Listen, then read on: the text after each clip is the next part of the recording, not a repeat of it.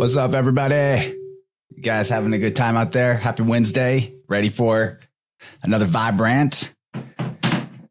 Got two of my favorite collaborators with me, Christopher Gardner and Gabe, looking like a straight up slick pimping it. All right. We should be serious, though. I really wanted a chance to... What? What are you pointing at? You're muted. Can't hear me. Me? Can't hear? Okay. Why is that? I hear it. I hear me now? Chance, but I don't hear Topher. Okay, you do hear me. Chance. You're ruining my life right now. Yeah, Topher's muted. Topher. Okay. All right, take two. Topher's muted. You can stay that way. That's fine. Josh says Gabe looks like someone who may or may not have been to jail. Yeah. Anyway, welcome to Rant. It's Wednesday night. One of my favorite subjects we're going to get into tonight. Something I'm sure if you've been around, you've heard me talk about it in a more referential way, or perhaps you've caught other shows where I've been the guest and discussed this subject of your energy body, your biofield anatomy.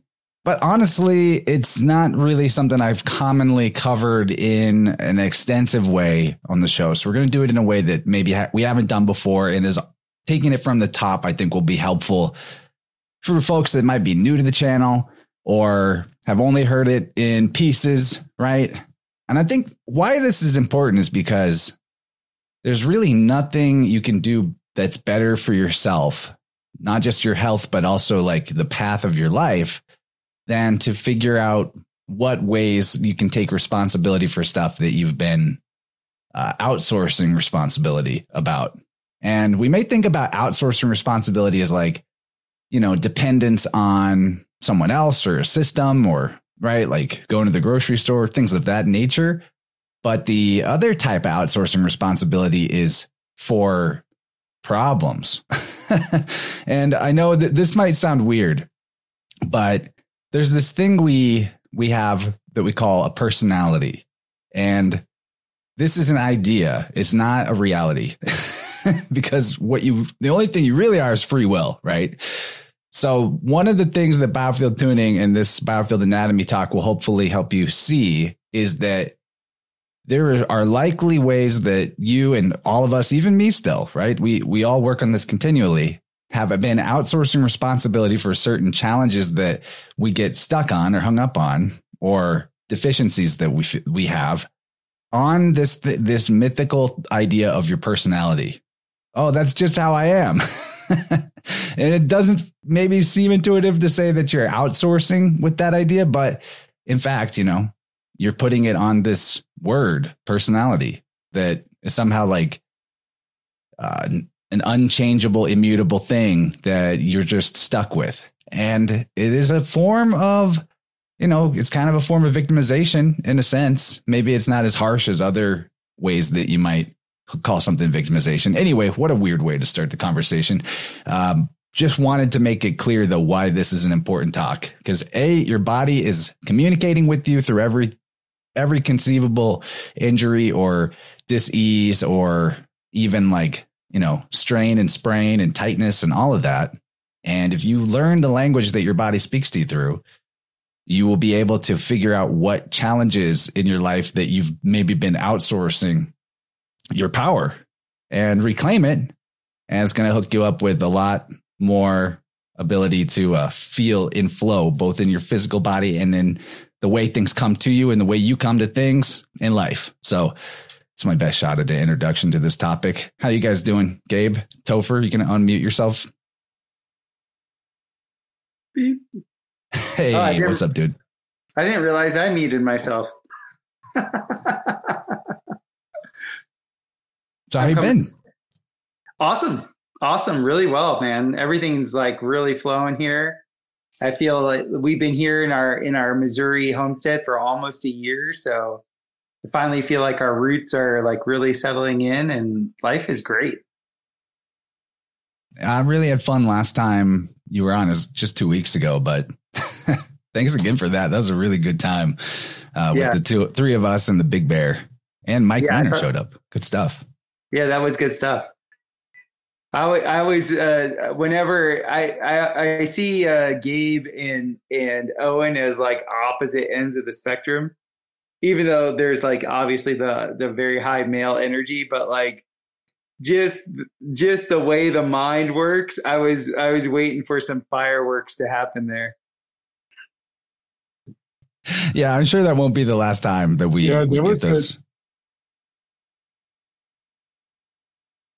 What's that? There was high synchronicity for me. There was high synchronicity. The fact that we had the comedian come in on the day of the comedian of the Navaratri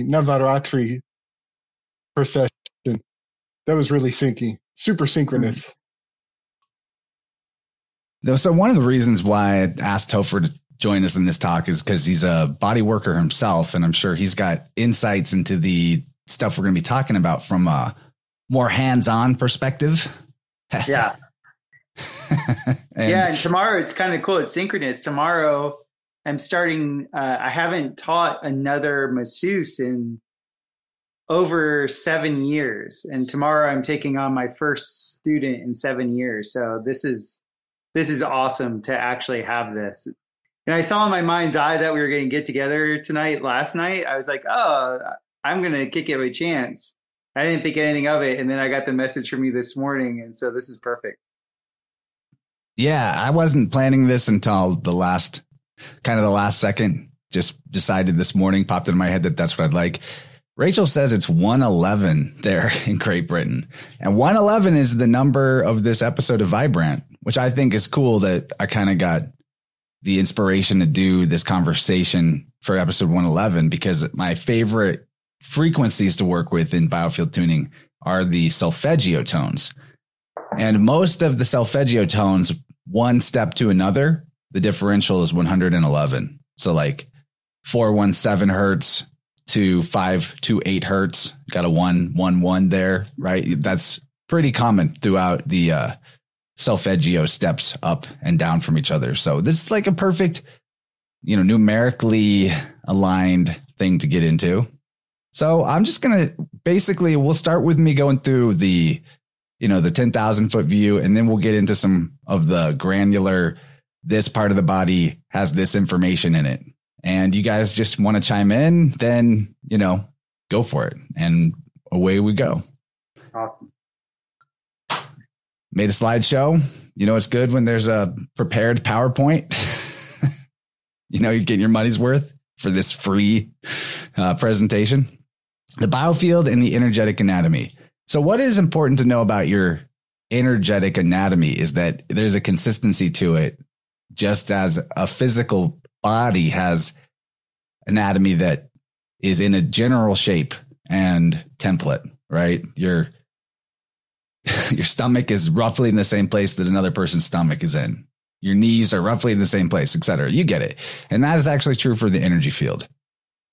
And I think it will be fun.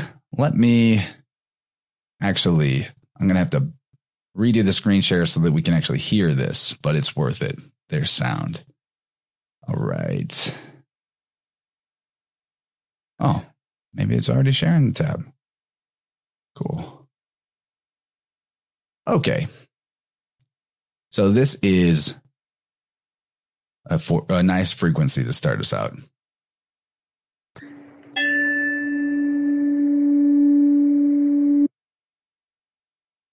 Oh, it stopped. Oh, no.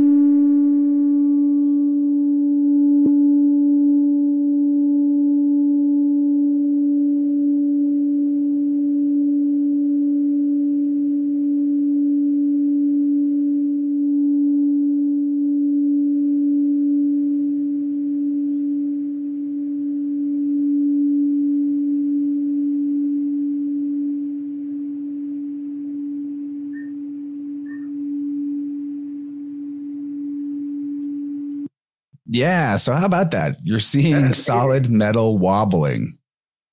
I'm going to play that again, but without the sound. And then, I'm sure Topher, you probably want to talk about the wobble in the metal there, because it's so freaking cool. But that almost looks like an animation that's going on. Like if I didn't know better. I think it has to do with the frame rate that it's recorded at. Yeah. But I've got one of those right here. It is, this is solid metal. I've never really tried to capture that effect on film myself, but you can kind of see it when you're holding it for sure. The point being that everything, and no, this is not a slowed down video. I think maybe it's just the frame rate. Yeah. Were you guys feeling it in the chat when I played that? It's wavy gravy, Mr. E says. Yeah. That's like 120 frames per second or something. Yeah. And it's just a great example that you can visually and viscerally comprehend that although we experience reality as like solid and boundaries, it's really all wave, it's really all flow. It's all vibration. And what you got any else to add to that, Topher? I know you're probably more even scientifically inclined in the vibratory realms than me. Well, I was just thinking, I'm looking at the U, like that shape in and of itself. And I think that shape, like if you just hit a regular bar of metal, you wouldn't have that. There's something about having that horseshoe magnet shape that, I don't know, maybe it phase locks obviously there's a phase lock if it's a tuning fork, right? And that makes that vibration more significant. Like that's just amazing to see. Yeah, solid metal wobbling. Can't really beat that. So why I talk about the Biofield anatomy is because, as you guys all know, I do Biofield tuning, which is the syntropic process of bringing lost life force back into our bodies. We could talk a lot about the technique of Biofield tuning, but really I want to focus on the anatomy and the language that your body speaks. So, and I'm sure you guys have heard me talk about the technique of Biofield tuning a lot. In a nutshell, it's like grabbing off balance energy in that bubble space of your aura and bringing it back into the center. And when I first started out, I thought it was really about the sound and the magic of the fork that was picking up this sticky, invisible energy and sort of like sweeping it back into the center. And to a degree, that is true. Some elements of the tuning process do operate that way. But what I've come to learn, and why I think this is so helpful to talk about in the context of the Biofield anatomy, what I've come to understand experientially from working with people is that there is way more effect for reclaiming lost life force. And that is to say, lost life force, meaning your potential energy level. What's your capacity? What's your energetic threshold? How much can you do? How much do you know yourself? Because your life force is your consciousness. And the more depleted your battery is, because there's compartmentalized life force, the less you even can remember about who you are or why you're here or what life is. There's a lot of things that get lost along the way. But as the philosophers of old would say, learning is remembering. So the most effective way to learn isn't study necessarily. I mean, that's a part of it if you want to learn things that are more about the world, but to understand the true philosophy and logos of existence and creation and who you are, it's like, you just got to get healthier. You got to reclaim that lost life force. You got to delete the limiting beliefs. So I'm finding that you reclaim life force way more efficiently by figuring out what the limiting belief is and or what the rejected emotion is and how it got there. Trauma is healed by not recognizing the trauma or knowing what it is.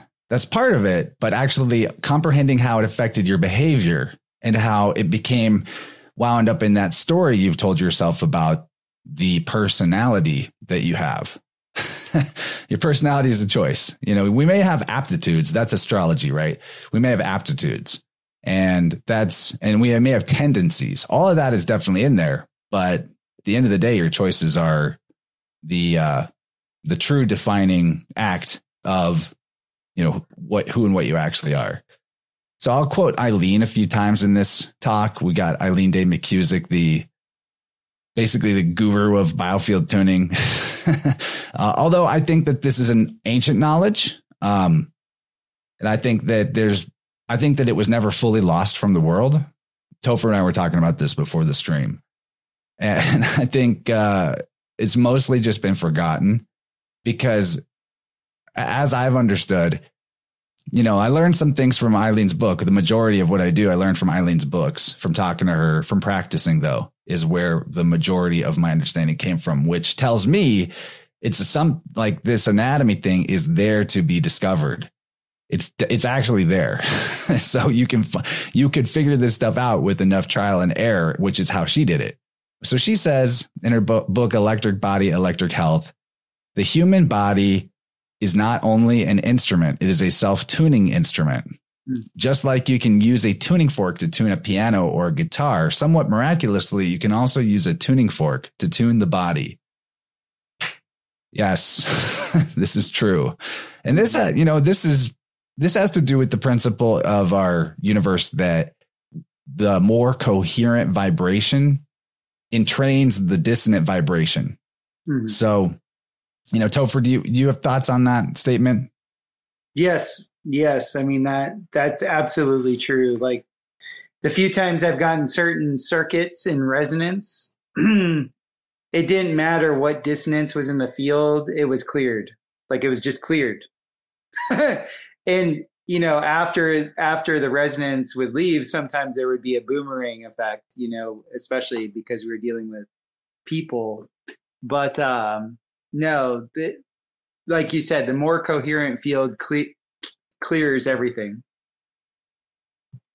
Yeah, and I use this example all the time, but my favorite example of the centropic force, because our mainstream science mostly harps on entropy. We live in an entropic universe.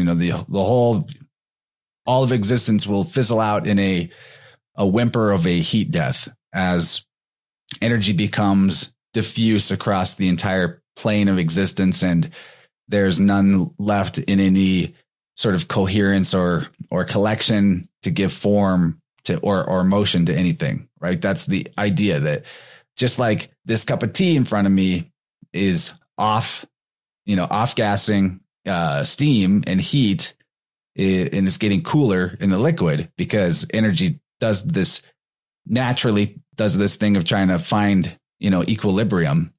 So that's true, but we're leaving out whenever we just consider the entropy side of things, we're leaving out the syntropy, which is that there's a self-ordering aspect of nature, and that's actually and obviously far more potent than entropy because we're here, that should be self-evident. But a good example that I use all the time is the metronomes. You put a bunch of metronomes in a room together and knock them off at different times, and you come back later.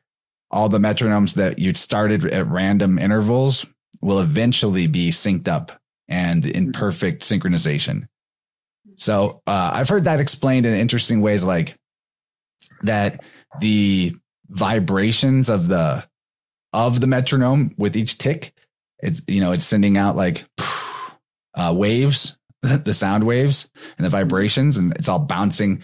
They're all colliding with each other in the space, and that's causing causing each one to slightly shift towards the same rhythm as all the others.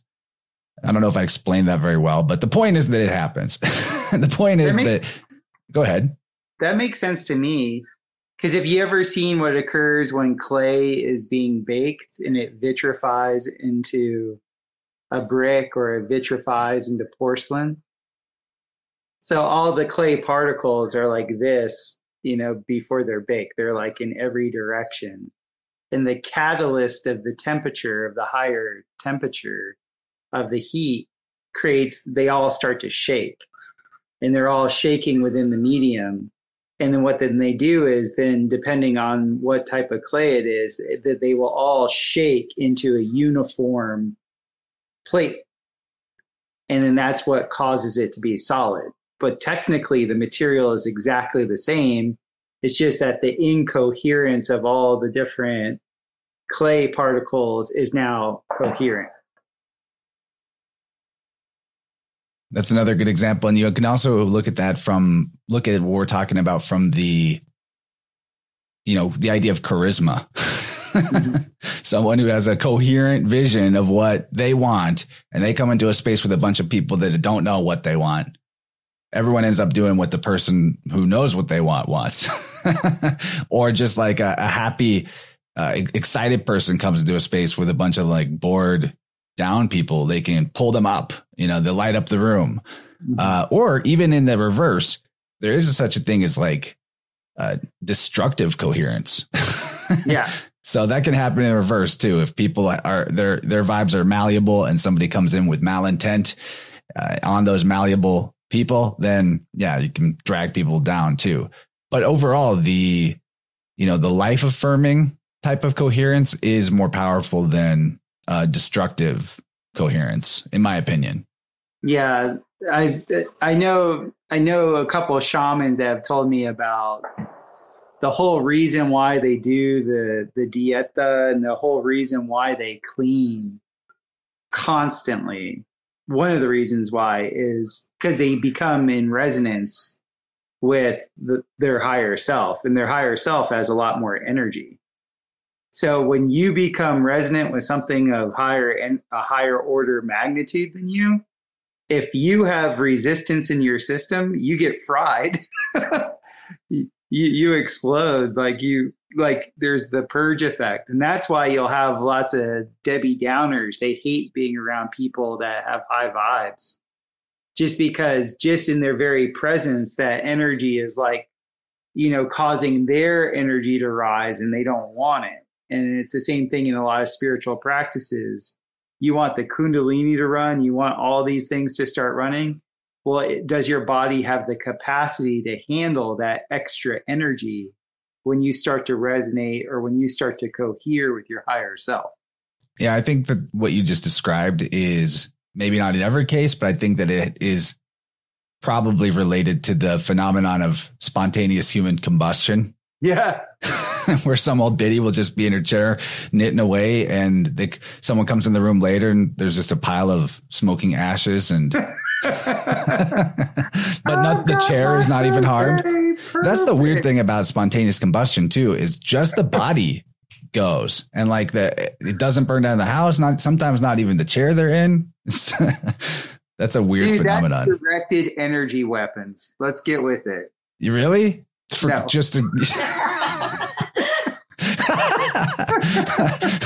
It's like, what, even in the 1800s or earlier, and she's just some poor grandma. Come on, man. Antiquitech, get with it, dog. Okay, let's keep going. So another thing, I think that you would give probably a better description of than me is that the human biofield is a diffuse electromagnetic medium. And also you could call it a bioplasma, which surrounds and interpenetrates the body. So how do you define plasma, Topher? Well, plasma is the state between the physical and the metaphysical. So you feel an effect, but there's not necessarily a physical thing there that's causing the effect. So whenever you do craniosacral work, and it doesn't just have to be craniosacral work, but I bring it up just because you're focusing on the most subtle shifts of energetics through the body. The plasma would be, I guess you would say, the tone and tenor of the energetics that are moving through. And you just learn to become sensitive to that. And so the literal, like what they call the spinal fluid, they call it tides.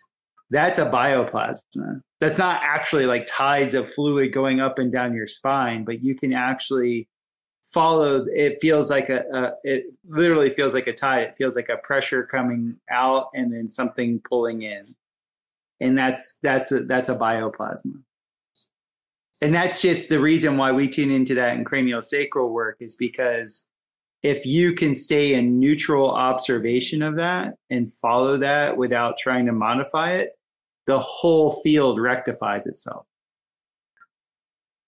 of course, the scientism kind of grabbles the word plasma by applying it to things that are not at all the same in terms of the state of matter, right?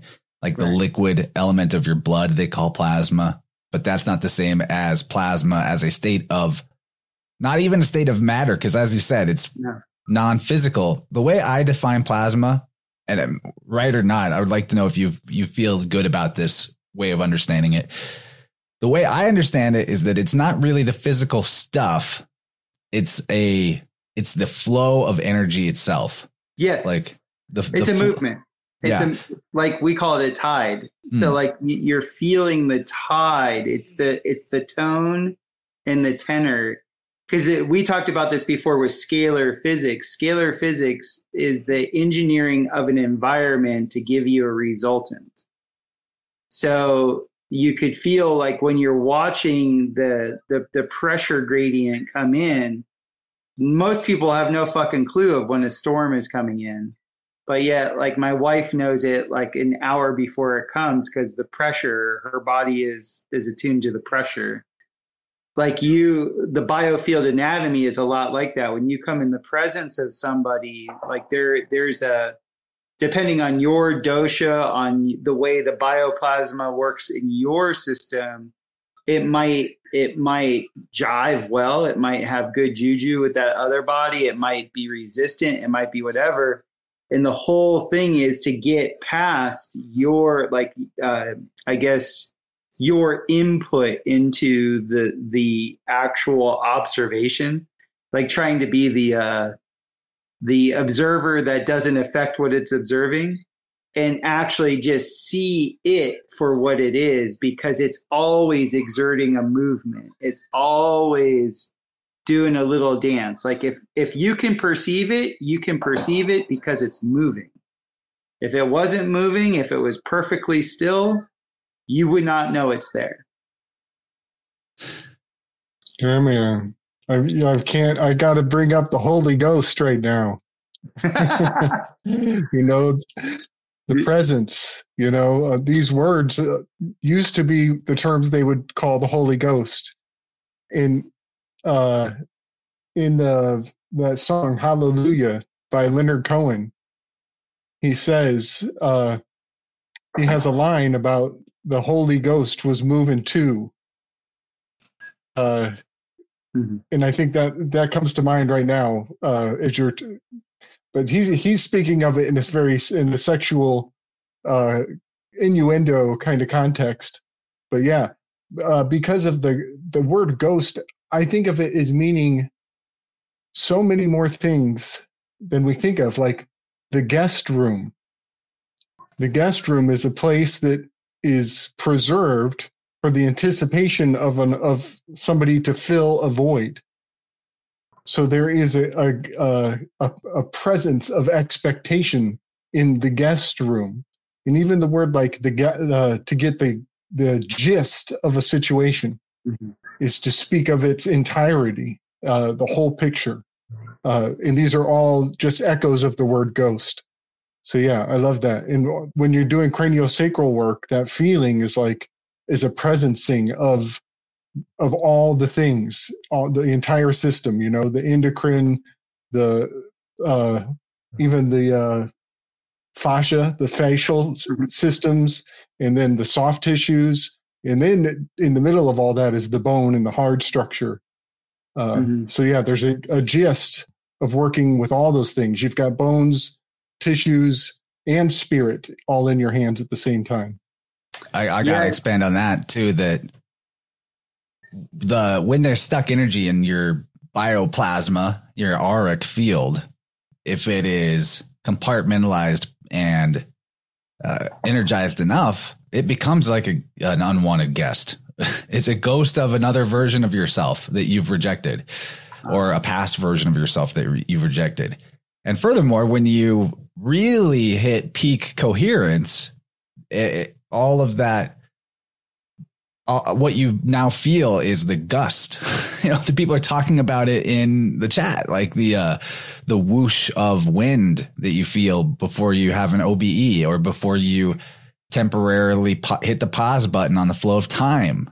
So ghost, guest, gust, all of that is in there. Geist, you know?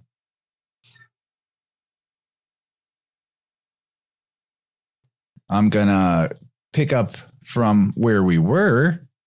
All right. So the other thing to know about the biofield is that it contains the record of life experiences. You could definitely comprehend it as having to do with time. It has a lot to do with your relationship with time, actually. The record of your life experiences are contained in this dynamic flow of your electromagnetic field and an ordering as if, you know, you have a fractal similarity to a tree trunk, that the rings of the tree contain information out at the edge of the tree would be like its first years of life, and in towards the core would be its most new growth, right?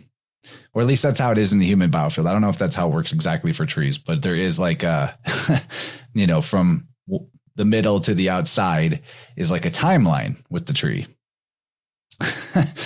They call it dendrochronology, right? Sounds right. Yep, dendrochronology is a great word. That's an awesome word. So as I was explaining with the, you know, the how well this energy is flowing versus not flowing or stagnant or chopped up into compartments that are not speaking to each other, that is the direct influence on what you experience as both mind and memory are related to the flow of energy, this invisible plasma flow around you. So whenever you have coherent biofield energy, your mind is operating in a sharp way. You can recall information when it's the appropriate time to. When it's all out of whack, you feel unable to maybe focus or tired or all kinds of possibilities, right? But your mind isn't got the acuity that it could have. And your memory won't operate necessarily on cue that you want it to. You might be remembering stuff you don't want to remember, hard experiences on a loop, and not able to remember, say, information that would be useful or what you plan to do to help yourself, things of that nature. So what's important about all of this, like if you were to just take home one sentence from this conversation, is your body is inside your mind. Your mind is not located somewhere in your body. Your body is inside your mind. And your mind is this flow. I mean, back to the gust, right? The idea of the wind. If you swap the M to a W, mind becomes wind.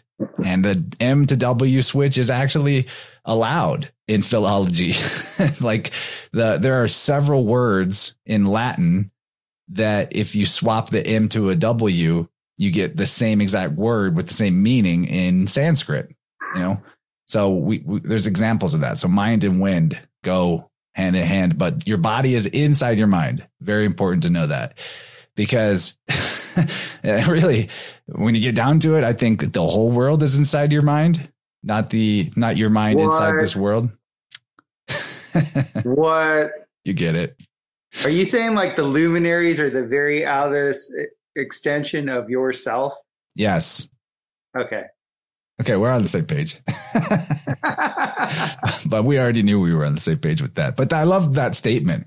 It totally changes your relationship to the to the world to start to look at it that way. I remember that one of the most significant changes that I ever took on as a young man was to just as an experiment at first to start interpreting events in my life the way you would try to do dream analysis, dream interpretation. Mm-hmm. And then that was it, man. Everything changed from there. I realized, it's not really any different than a dream, apart from it's got more stability and, a timeline to it that dreams don't necessarily have. Getting sidetracked though. So knowing that your body is in your mind, all parts of the body thus have corresponding mental properties. And these properties are consistent in all human beings. That's the anatomy aspect of this. And therefore, all injury or disease is psychosomatic, meaning it's caused or aggravated by internal conflict.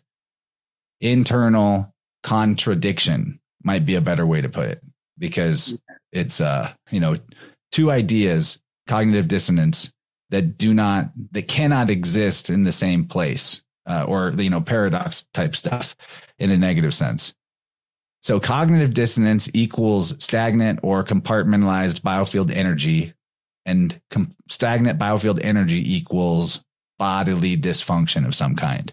Mm-hmm. But that applies not just to, something going out of whack with your kidney or you feeling tightness in your shoulder. It also applies to like something that comes from the external world that hits you, where it hit you, what part of you got injured by that. All of that is applicable to be understood through the context of the biofield anatomy. And even the symbolism of like how the injury happened, who was involved in it, what's their relationship to you. All of these levels are relevant. So this is the way I want everyone that is with us tonight or in the future listening to this to start retraining the way that you think about your body, that your body is your mind. It's in your mind, I should say. But in a sense, it is like your body is the map of your mind. We've all heard the whole thing, like, know thyself, know thyself. But who here has ever been kept up late at night thinking, what do I even want? Who the fuck even am I? Like these kind of questions. Well, the good news is that because you're a super infinite being, you can't actually hold in your conscious mind, like as in your awareness and your attention, all the facets of who and what you truly are. But guess what? Your body does. Your body's the map to all of it. So when you can communicate with your body the way it's trying to communicate with you, you will start to understand what you really want, and you'll be more in flow with what you really want without having to, try to analyze and figure it out. You're just reconnecting the circuitry of what should be prompting you to have certain thoughts or feelings or desires or intentions and will to move a certain direction in life. So yeah, your body is actually your biggest guide to help you get from feeling stuck in something you don't want and not knowing how to do anything better or what would be better to getting you to what is actually better. Priscilla says, what is causing my back pain? Well, we're going to get into the specifics here with areas of the biofield, and you might actually get some clues as we cover things off from bottom to top. And Anissa here says, I had a tuning with Chance and it was very helpful. My body feels aligned and my mind is sharper. Perfect example. Thank you for sharing that. Yes, it does help with the mental sharpness big time. So the causes of stagnant biofield energy, or, what gets you stuck mentally too, as in not knowing what you want, losing track of who you are, unexpressed emotional energy that builds up is one. Self-limiting beliefs that you mistake as your personality, negative or limiting expectations about life. And by negative, I mean limiting the potential of what type of good things could happen in life. Or, expectations about like, I've been doing pretty well, and now that means something bad must be about to happen. Those type of beliefs. And then finally, any form of victim consciousness at all, which is kind of a bunch of possibilities. But the key about these four things is that practically nobody would intentionally hold on to a mental pattern in any of these forms that would cause you harm, right? You wouldn't want to. The thing is, when there's something stagnant in your biofield, think of what's like in flow in the center of yourself, up and down the spine, right? From crown to root. Any energy that's, as in mind, any wind that's in that part of yourself, you can feel it. You're aware of it. You can see it, so to speak. But if something's off balance to the left, to the right, in front and back, somewhere around this bubble space, that is akin to it being relegated to the unconscious. And not just unconscious as in you're not currently thinking about it, but you know about it. But I mean unconscious like you don't even you threw it away and you locked it up, threw away the key and forgot where you buried it. That type of unconscious. So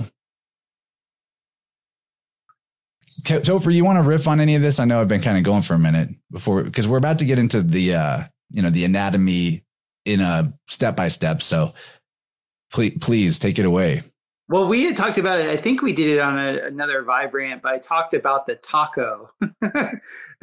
Whenever there's that part of your unconscious self, that part of you that's been occulted by your conscious self is a better way of saying it.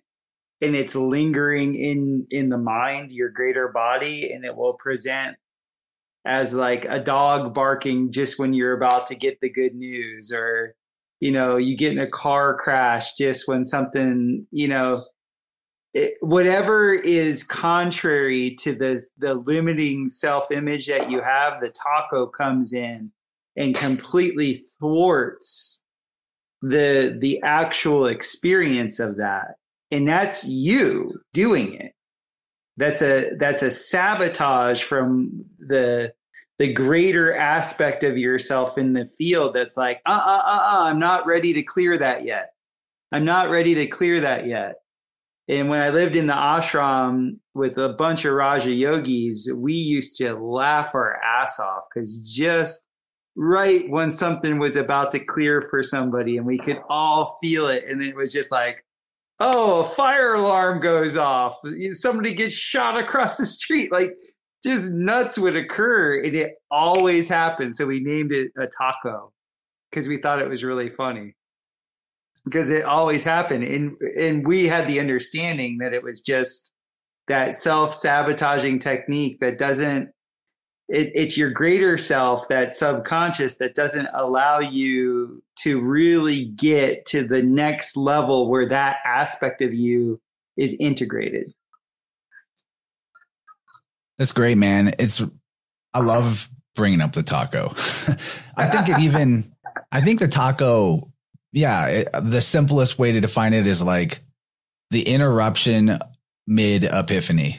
The epiphany is about to be birthed. You're like, you feel it. You're on the verge of it. And then, the black helicopter comes. Exactly. One of my favorite taco memories is literally a black helicopter showed up and started flying over our heads, me and some friends. But when you have the language to identify it, I think that's really powerful because then you'll catch yourself throwing tacos at yourself. Yeah. And you might not be able to reclaim the epiphany once the interruption to flow happens in that moment. So oftentimes it's like the taco's here. I lost it. I forgot what I was going to say or whatever. And that's okay. But the key is to go like, oh, why did this taco happen? What is it that, I could have been presumably about to clear, or what was it that I was about to claim, and knowing that phenomenon exists may help people stop throwing tacos at themselves so much. Yeah. And it really breeds radical self-responsibility. Like you don't let anything slip when you understand, oh, just because my kid was crying just when this was about to occur, you're not blaming the kid. You actually know that your energetic body instigated that crying. Or, oh, one of my employees is acting out. I could easily on a lower order just blame that employee for, acting out the way they are. But if I'm to take radical responsibility, I know it's because they, on a deeper level, my intent isn't the same thing. Our intents don't match. So like it really causes radical responsibility in one's life.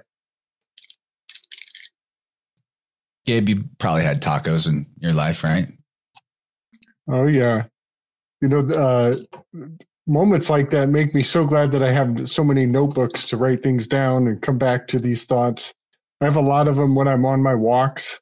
I realize things, and I don't want to be that guy on his phone on the walk, but so often I am.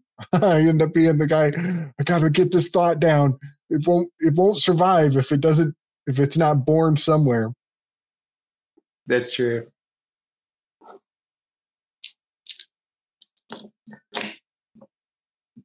All right. So now we're looking at a very basic illustration of the biofield. I say very basic because we're not labeling much about it. We're kind of just looking at the superstructure.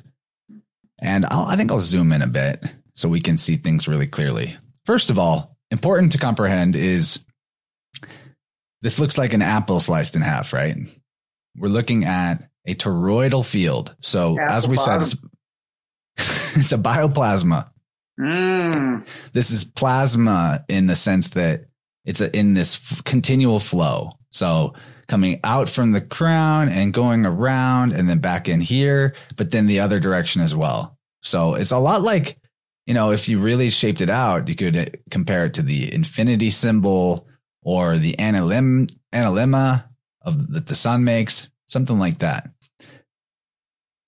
Now, taking it from the bottom, well, actually, first, let's look here.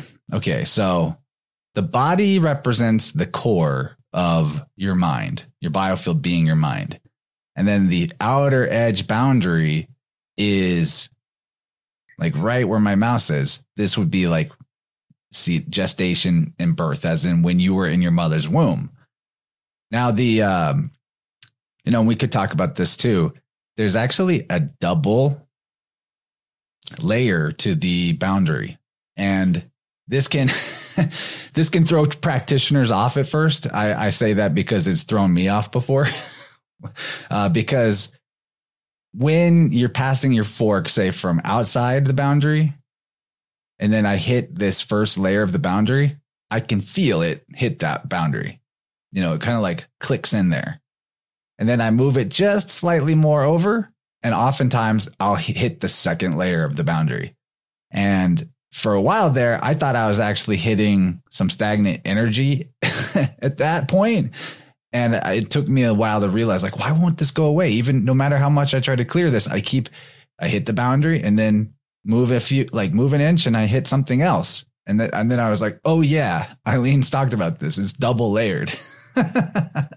So can be useful though, because sometimes we actually have a breakdown in the boundary itself, a distortion in the boundary itself. And that has, that can happen from psychic vampirism, something puncturing your energy field in a sense, can come from, particularly most common from abuse of substances will put holes in this boundary. And that's actually, in my opinion, what makes intoxication feel good is like a hole in the boundary opens up and you start like a balloon that's been untied, and so it's like flying around the room like, whoa, wow, look at that balloon. And it's fun for a little bit, but you keep going and you deplete yourself in the course of that, it stops being so fun. So after you get past the double layer boundary, other things that can happen with the boundaries, it can be distorted as in pulled in too close, and there can be like a bulge concave or a bulge convex pushed too far away. And that will have its own significance to it. Most of the time, if it's pushed further away, it's like a type of feeling that you refuse to let yourself have. You're pushing it so far away from you that it's even further away than the rest of your energy body. But when you have distortion like that, when there's like a distortion in the shape of your field, it's no longer in this nice toroidal, crispy apple shape. That oftentimes I've found that corresponds with some sort of significant pain in the body or distortion in the body, even like to the point where things get out of shape or deformed or wicked hurt. So here you see the age breakdown. A 60-year-old person, if you were 3 feet away from them, approximately half of the way through their biofield, anything going on there mentally would correspond to them being 30. So it just where in my space where I do tuning, I've got little ticks of blue tape on the floor, 1 foot apart from each other. So I can see, in 1 foot increments, sort of where I'm at in relation to their center. And and then you kind of can do the math from there. And like, you know, if you were 25% through the field of a 60-year-old, you'd be at their age of 15. Halfway through a 30-year-old's field would be also 15. So yeah, very much like the rings of a tree. There's also these bands here called the Ancestral River, which has to do with the flow of like the connection going back ancestrally on the maternal and the paternal side. That's a little beyond the scope of this conversation. Suffice to say, every biofield is connected to each other in a line generationally, you could say, or like a river. And there's, you know, information that is sometimes contained there that can trip you up from unhealed or traumatized ancestor programming. And that's usually where I find preconception influences as well. That can happen. Sometimes I find energy outside of their boundary as well, every once in a while. And that can have to do with past lives. Don't really look for that. Doesn't come up too much. Or sometimes I find, back to the ghost thing, sometimes I find straight up an ancestor who has spiritually entered the room, and they always position themselves in a place that corresponds to a level of the biofield in which they had some kind of a problem that they didn't resolve, that they feel that this descendant of theirs shares in some way, as in like they're helping us, raising a red flag, like, look here, look here. So that comes up too occasionally. That's cool. And then at the bottom, like the South Pole, you have the Earth star. This is where energy that's being grounded to the Earth goes through this node point, like this crossing point of the toroidal field. And same with the above, that's the Sun star right above the head here. You can look at it like almost like the positive and negative parts of the battery, right? Mm-hmm. Terminals of a battery in a sense. And the Sun star is more about, in my opinion, it's more about like guiding principles, things you're aware of that tend to direct your behavior or your intentions pretty powerfully.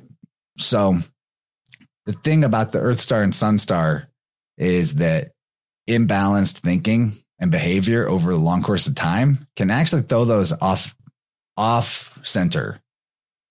And most people that I tune for the first time, the Earth star or the Sun star or both, are a few inches to one direction that they shouldn't be and not aligned with their physical middle. This is like the true axis mundi. Well, it's your personal axis mundi, right? Well, we've just defined that it's all mind. So yeah, it's the true axis. Yeah, it is. I mean, it's the subjective axis mundi, but for each individual, it's the objective axis mundi. Wherever you go, you're the center of it all from your point of mind. Yeah.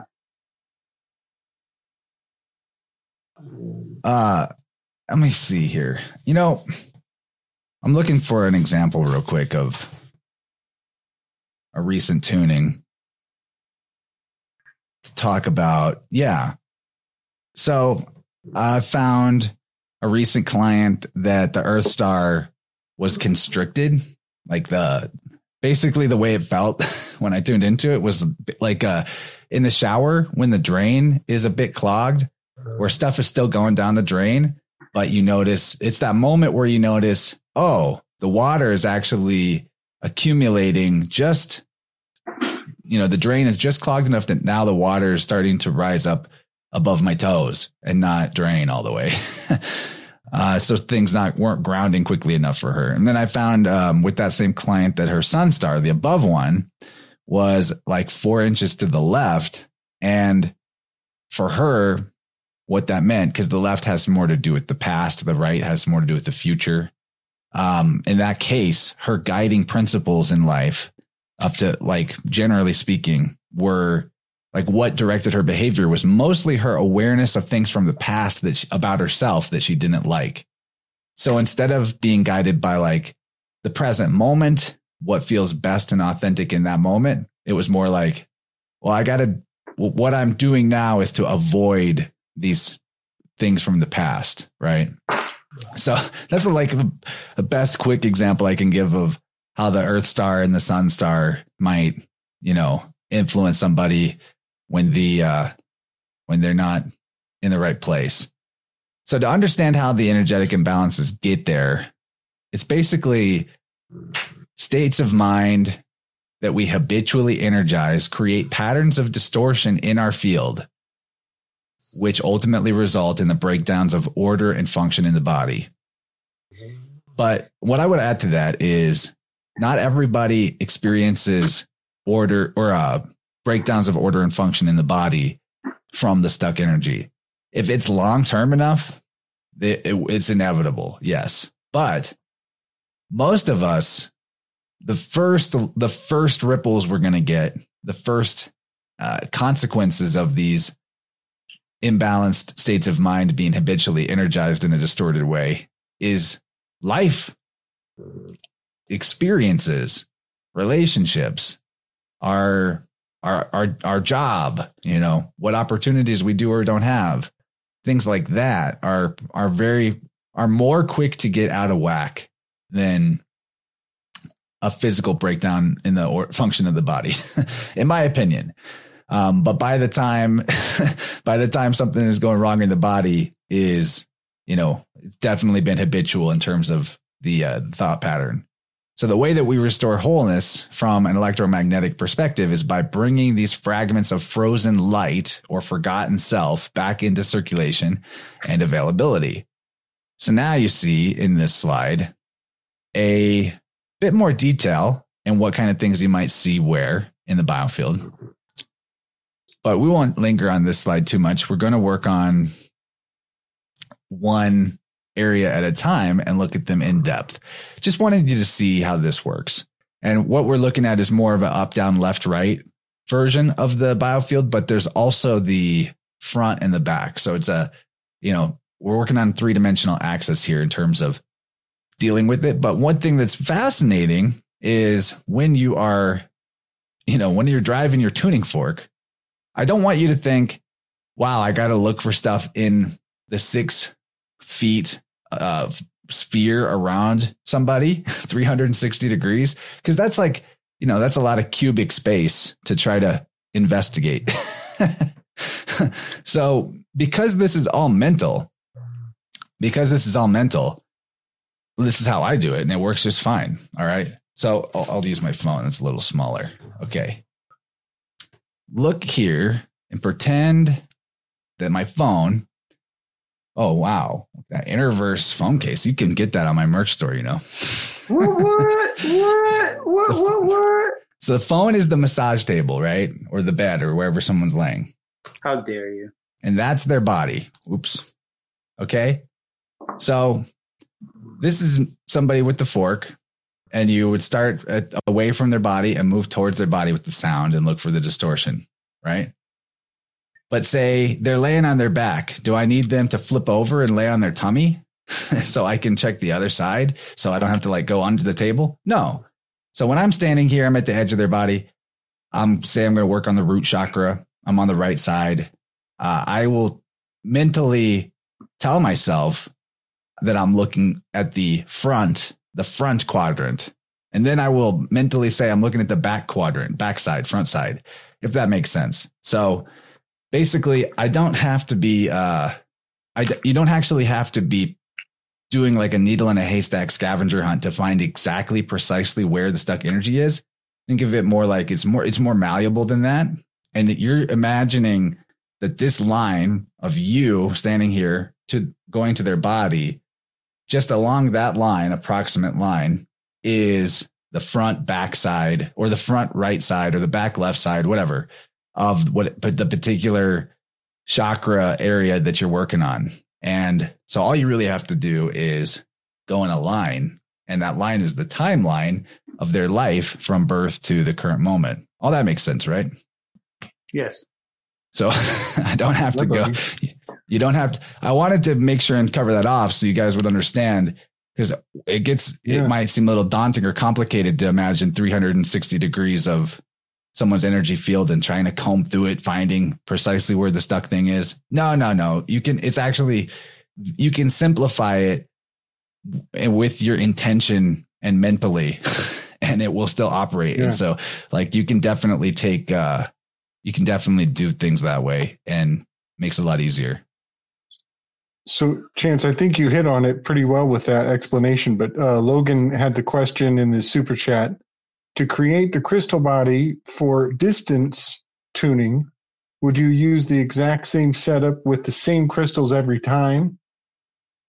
And then what does that look like? That was his question. Oh, thank you for catching that. I actually wasn't looking at the chat for a while. Yeah.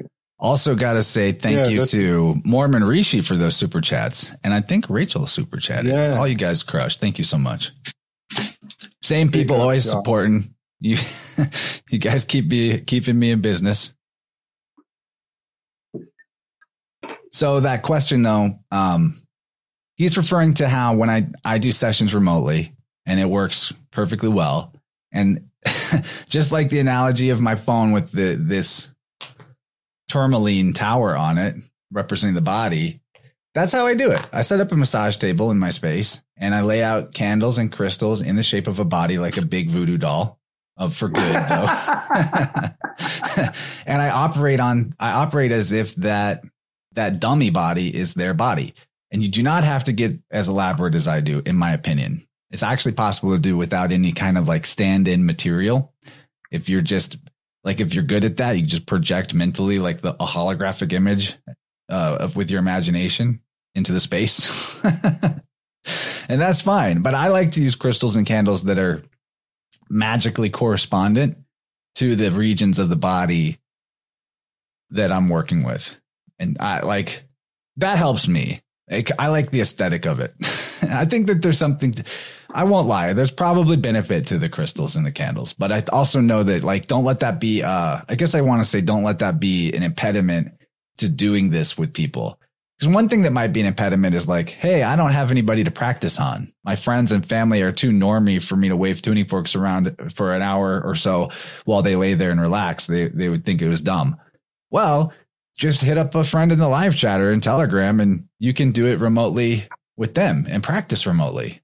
It definitely, I've done so much more remote tunings than in-person tunings. Like the ratio is probably 90% remote, 95% remote.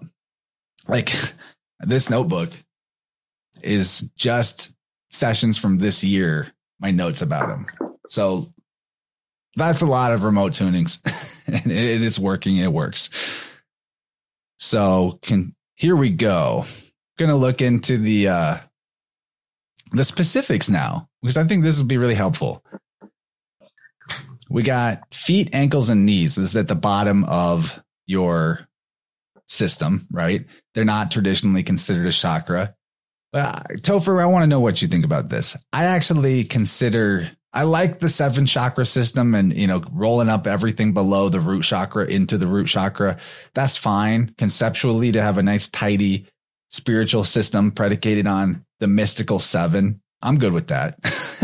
But in terms of energetics, the feet and the ankles and the knees, they talk to me as much as the other chakras. They're just as informative as the other chakras would be.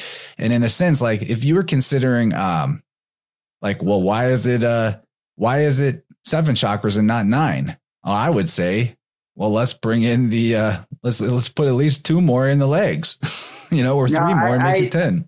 I've let go of the chakra system and I look at the body as the Mazzaroth, as we're all the zodiacal. We all, this might sound sacrilegious, but we are the son or daughter of God. So we are, the plane ecliptic, right? We have each one of those centers in our body. So in Ayurvedic massage and Ayurvedic medicine, you look at the feet as Pisces, you look at the ankles as Aquarius, you look at the knees as Capricorn, and you work your way up. And I absolutely have a direct correlation with the constellations in people's bodies, especially wherever they contraindicate. Well, I like that system as well. I mean, considering the zodiacal man as a way to comprehend your body, yes, it's totally effective. The chakras work for me as a generalization, not as something that I think is literal, right? But for example, looking at the knees, while someone who has imbalance in the right side, like a problem with the right knee, often the obstacles that they feel blocked by, because that's what the right knee corresponds to, feeling blocked by some kind of obstacle or challenge that you think you can't get over. The most common thing that the person's obstacle is for their right knee is authority. Some kind of perceived external authority that says that you can't do that, or the challenge, the reason why the obstacle or challenge is a block for them is because they've externalized their spiritual authority or their, it's often very authority based, and that's Capricorn. In fact, one time I even had somebody who they had problems with their knees. They had huge authority problems in their life. I even drew a tarot card to understand the issues in their knees a little better, and I got the Devil card, which is Capricorn, nice. And the goatfish, and she had significant lead poisoning, and she didn't know where it came from.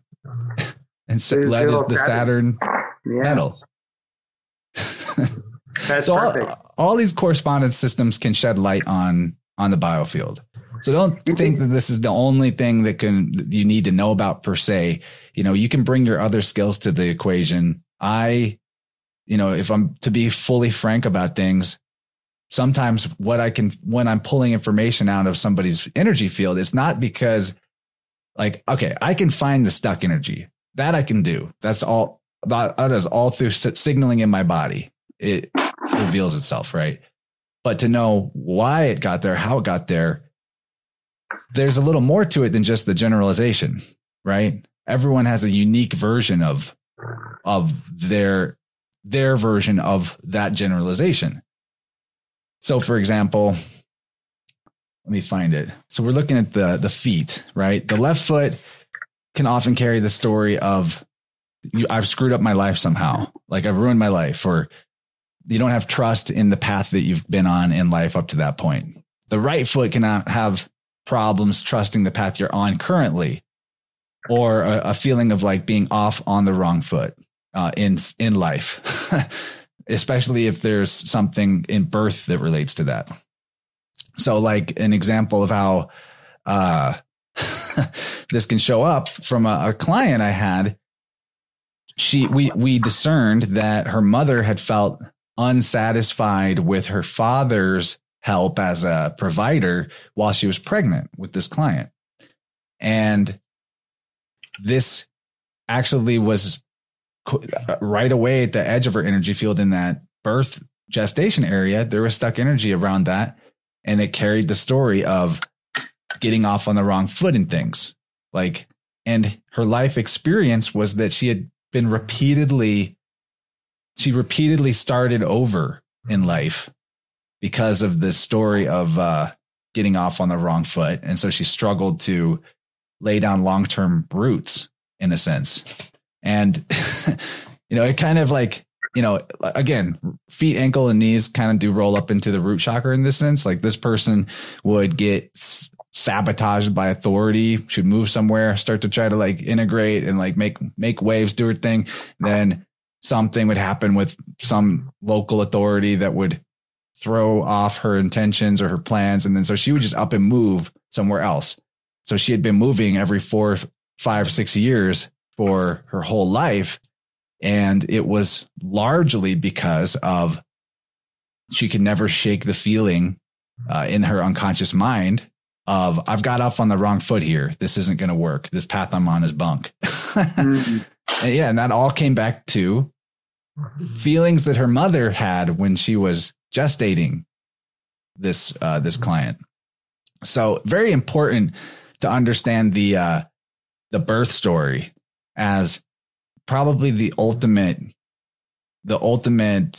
healer in terms of biofield energy. Because most of the time, if there's a consistent, repetitive problem somebody's having in their life that comes back in different forms over and over and over again, probably there's some thematic link to how it was when you were in the womb or when you were first born or in the first year or two of life. But the pre-memory area. And that's setting up expectations for life that are so unconscious because you weren't even consciously making memories yet, that it can be really hard to know how that works until maybe an external person can help you connect the dots a little bit and show you. And then you reclaim your free will about it and you go, oh, life isn't just that way where I have to move every 4 or 5 years because something is going to go wrong inevitably. I actually was expecting it. I expected it. And then I brought it to myself. You know, our life experiences conform to what we believe life is. Very, very true. So true. Anybody got any, you two got any possible personal experiences? You know, Gabe told a story last week about his knees getting hexed. Yeah. That was totally on my mind. What was I doing? I was doing capoeira when it happened. So all things about, you know, it's very hard on the knees, but it's also resisting authority is the whole spirit of what capoeira was forged out of. So yeah. And who hexed your knees? Was the guy who hexed your knees was the authority of that gym or that dojo. Yeah, the leader of the rival group, Canto Gallo. F you, Canto Gallo. Yeah. Yeah, I had a huge, massive clearing. I had this subconscious belief in my system that got locked in there when I was a child through an abuse pattern. And it would show up in my life whenever I felt overwhelmed and unsupported. But it would only show up when I felt overwhelmed and unsupported if that was a lie. Like, say I had total support in my surroundings, but I would make the projection that I was unsupported. Like the internal victim would come out. And when that cleared for me, all my back issues, all my hip issues were just gone. Like, and I had like a 2-year bout of like having like my sacrum and my low back go out, like, you know, every other month it would just go out. But when I had that thought, that misbelief, you know, I was regressed back to when that misbelief first happened, and I got to like fully feel it in its virgin state. Once that happened, it unwound from my biofield, and my body corresponded. Oh, that's a really good example, man. Yeah. I can think back in high school where I played football, and what reminds me of this is... You play football? Yeah, I'm tall. And actually why I'm thinking about this is because our dog tonight, I was throwing Frisbees for him, and this is actually a really good example of how, because this is the second time that I can think of where the injury happened to my dog, but it was actually related to me on an energy, like my stuck energy thing. So here's the example. All right. The right ankle has the possibility to get stuck energy around procrastination or perfectionism.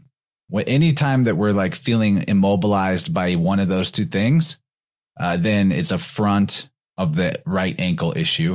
When I say front, I think it is more like the outside front. That makes sense. Like the back is a little bit more like the inner ankle, like inner towards the body, right? Towards the other leg. So in high school, in football, I was the biggest procrastinator ever. Huge procrastinator. And I would constantly at football practice. I mostly procrastinated schoolwork, not so much football practice. You don't get a choice about football practice. You're doing what you're told. But I would constantly on the practice field roll my right ankle like once or twice a week, to the point where I had to start taping it, wearing an ankle brace, yada, yada. And back then I had no idea that it was related to what a procrastinator I was. Now, the inner part of the right ankle is more about indecisiveness, right? Or trying to have it both ways in some sense of life. Anyway, the example from just tonight, my dog, I was throwing a Frisbee for him and he stepped in a hole and like rolled his doggy ankle, so to speak. And he was in horrible pain. He was like, yipe, yipe, yipe, yipe. Because he was, he took off full speed and then stepped in a hole in the yard and, sprained something. And it was very sad. And I'm realizing right now, the dog dug those damn holes for like ages ago. It's sort of his karma coming back on him. But I could have at any time taken just a few minutes of my life. I already had a bucket of dirt and everything and filled the holes for myself to make mowing easier. Never thought that it was for the dog. But my point being, the dog hurt his ankle and I was procrastinating about the holes. So that example is great because it shows you how, and I've had other stories related to my dogs before too. Like one time I was kind of getting in my head about comparing myself to somebody else who had more, was more accomplished as a podcaster. Not really like jealous, but just thinking, I've been doing this so long. I should be further along. I should be as far along as them at least. And, they're great, but I should be that far along. And I ended up accidentally kicking my dog with my right foot when I was trying to kick one of the dog's toys. And I hurt my right foot kicking the dog. So I'm kicking myself for not being far enough along in my path, not trusting the path I'm on, that sort of idea.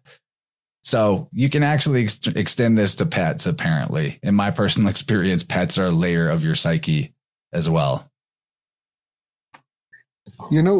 Chance, I want to mention how also the pun of the kicking yourself is also where the message is. And I think I want to bring up the doctrine of signatures that we use around herbalism as being kind of like the herbalist version of punnery. And the body is telling you something with the kicking yourself. There's a pun in there. And I think the doctrine of signatures is kind of touching closely on the same energy of where, there's a punchline to all of these synchronicities. And I just think that's fun to think of the doctrine of signatures as it relates to puns. That's cool. Well, it's all very metaphorical and punny and symbolic. That's one of the ways that, like, even if you didn't memorize the Biofield anatomy, if you just started trying to think of things going on with your body, like, well, what's the metaphor here? It will get you far. Mm-hmm. Anyway, if anyone's wondering, I did fill the holes. after the dog hurt himself, I filled the holes. So it's all good now. No more risk. I learned a good lesson about that. The other thing I want to add about the, it's the left knee covers challenges with letting go or not knowing what to let go of. That's a big one people get stuck on. If you're ever wondering, like, if you're ever feeling challenged about letting go, maybe you don't have level of injury going on yet, but there's maybe a relationship or some habit you really need to let go of. Just try like massaging your left knee. Try giving your left knee some love. Try getting some stretches in that region of your field. If you've got tuning forks, try applying sound, weighted tuning forks on the leg or playing a tuning fork around the knee. And that will help loosen up the resistance to letting go. You can use this proactively too, not just like, this is preventative medicine, not just waiting till something breaks and then figuring out, well, why did it break? Ideally, you would even, work with your body and it as the mind that it is, before there's a problem. The left ankle can get us, can make us feel stuck to, it doesn't make us feel stuck, but the left ankle is where we hold on to the thoughts of feeling stuck to stress or fear or anxiety of people and situations. And then the inside back of the left ankle is where you might not even know why you're stressed or where it's coming from. So if you're really hiding it from yourself, it'd be more on the inner back part. And then back to the right ankle, this whole perfectionism and procrastination, it's important to understand that those two things, perfectionism and procrastination, are most cases that I see, they're actually they flow in and out of each other and become difficult to recognize which is which. So I call it procrastifectionism. So where you will perfect pointless details but neglect important things. You know, my example I use the most is when I first started podcasting, I used to go and edit the show. It was an audio only show. I would edit every little and gap of sound and crutch word and try to perfect it. While what I really needed to be doing was like improving my life in some way, or improving, doing some kind of better marketing or connecting with people to have on the show, or getting myself out there. Like there were lots of things I could have spent that time on that would have been more beneficial and actually got me somewhere. Instead, I wasted all that time doing perfectionism that, to me, it felt like I was, I'm focusing on all these little details. I'm making it perfect. But actually, I was just procrastinating and using that behavior as a way to pat myself on the back and be like, see, you're not procrastinating, you're working hard. But it was all in an avoidance thing. So understand that perfectionism is avoidance. It's an avoidance tactic. And that's not something you probably hear said about it very often, but it will help you if you realize that about yourself. Logan's like, it's the purity spiral. It is kind of a type of purity spiral. Yes. Totally. Yeah, Nietzsche, he used to say that even your virtues can become a vice. And I think that's an interesting one to ponder. It's all about the middle road. Don't be attached on being Mr. Perfect. And my buddy, he used to call it analysis paralysis. Yeah. It's another one. Definitely. It's kind of a mixture of the two. Mm-hmm. Yeah, analysis paralysis can be a right ankle thing. Because it's I can't move forward until everything is perfect. Like that's usually the most general way that the belief that gets hung up in the right ankle is. All right. So I'm glad we gave ourselves a lot of examples from the feet, ankles, knees. So it's a big one for people because this is our mobility in life. This is how we get where we want to go. It's locomotion, baby. Now we had a question in the Vibrant call-in line, and I happened to have a chance to check it out before the show started. So I'm going to play this because it corresponds to the next area of the Biofield. So we got about a minute. Check out what Mick has to say here. Hey, Chance. I'm curious to know if you've ever helped anyone with chronic fatigue syndrome, like using Biofield tuning, or if that's possible. Or I have a friend from grade school, and like I've been trying to suggest things for her anytime I hear like anything of like substance that would work. And this like Biofield tuning sounds like it works. I haven't ever tried it, but like I have singing bowls, and like I know that's not the same, but it's kind of close, right? Anyway, like I just want to know if you have any experience with chronic fatigue syndrome. It's a great question, and thank you for sending that in. Good time to remind people that every episode of Vibrant, we have a call-in line where you can leave us audio, voice messages, questions, and I see that there's some stuff in here since then. Now, can't necessarily always get to all of it if it gets loaded up, but I do like to see stuff go in there, and I try to play what comes up, and I appreciate that question. It applies to the root chakra most of all. So I will say I've never worked with somebody who claimed chronic fatigue syndrome as like a diagnostic label, right? But how many people are just regular fatigued, and if they went to the white coat wizard, he would be like, "Oh, you've got CFS, right?" I could probably convince a doctor I had chronic fatigue syndrome myself if I really wanted to. I don't think it would be that hard. So anyway, not saying that person that you're referring to isn't having a hard time with their energy. I'm sure it's possible. So we're going to look at the root chakra now. This is the part of our field that covers the general region of our tailbone, our legs and feet, yes, are kind of rolled up in that. Our hips, our pelvis area relates to our excretion of things from our body. To some degree, like the digestive tract and the intestines are part of this system as well. So the thing about the chakra system is to know that it's a generalization and there's overlap. So one organ system might, for example, the intestines could have something to do with the root or something to do with the sacral, right? That applies even to that applies to a lot of this. So just keep that in mind.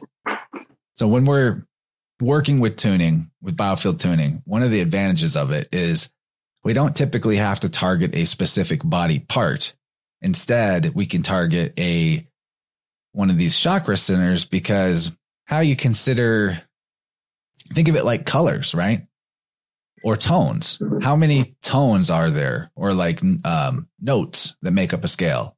How many colors are there in a prism, right? So everybody is a unique being, just like that zebra painting behind Gabriel is not the same as this painting of my birth chart I have over to the left of me, but both of those paintings were created using the same 7 colors of a prism, right?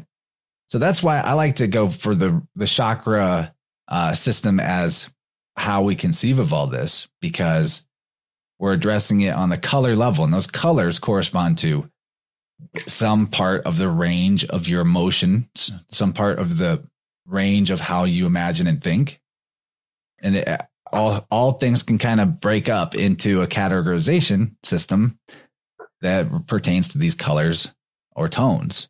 And so the root is the red. It's thus related a lot to, whenever it's in flow, whenever it's working properly, we feel a unification in our thoughts and our actions. We have a good home life, feel safe at home. We have material security. Our livelihood, what we do for work, is aligned with our spirit, who we think we are, why we're supposed to be here. And the most important part of it is we have enough energy for our daily life when the root chakra is working correctly.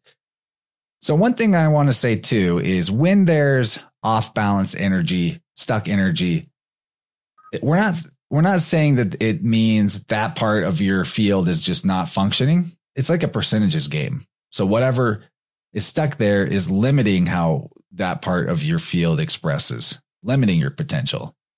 With the root chakra, when there's something off balance and causing it to express in a low energy way, you get poor sleep. You're not feeling well rested. You're uninspired. You dread work. I literally tuned a guy just last night who, sorry, Foo Bear, just tuning in. Who is that WWE superstar in the middle? Slick pimping it. Sorry. Okay. Anyway, I had a tuning with the guy last night who, the way he described his relationship to his work is Peter Gibbons from Office Space. If anybody's seen Office Space, loved that movie. Mm-hmm. So the whole dreading work thing is typically a root deal. Having survival fears can be part of it. Fight, flight, freeze reactions, feeling overburdened, feeling burnt out. So this is why I think it applies to that idea of chronic fatigue syndrome.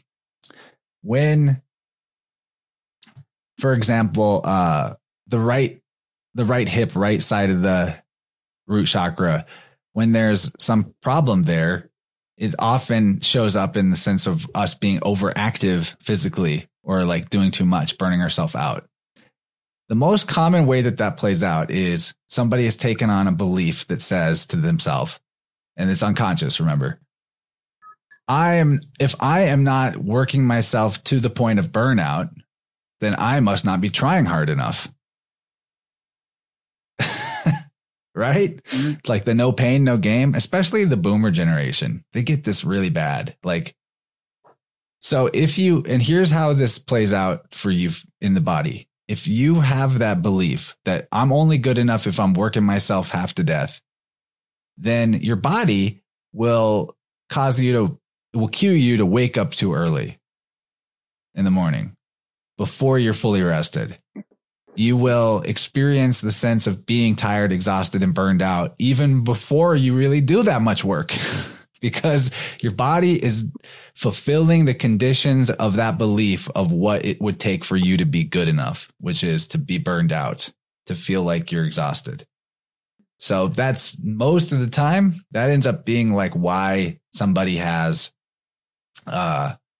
root chakra, or I'm sorry, someone has chronic fatigue is often because of something like that.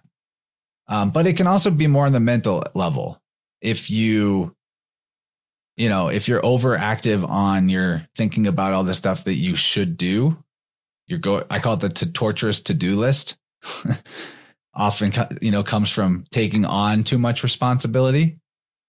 You can actually spend energy mentally in thinking that costs you energy that then you don't have it to do physical action later with. So if you're repetitively thinking about your to-do list, it burns you out. And it's kind of like that decision fatigue thing we talked about in the Loki show, that making a lot of choices, that's mental activity, can exhaust people. While thinking about how much responsibility you have, I just say the simplest thing is don't do the work in your head before it's time to do it in real life. Save the work for when it's actually time to do the work. Don't think about it when you're not doing it. There's no need. Good motto. That's a good motto. Very good. And that will keep you from being in that perpetual burnout state. The left side is more about the fears side. And the right side is more about the guilt and the overdriving things. So left side of the root could have like fear of being seen, fear of being exposed. What would come about as shyness.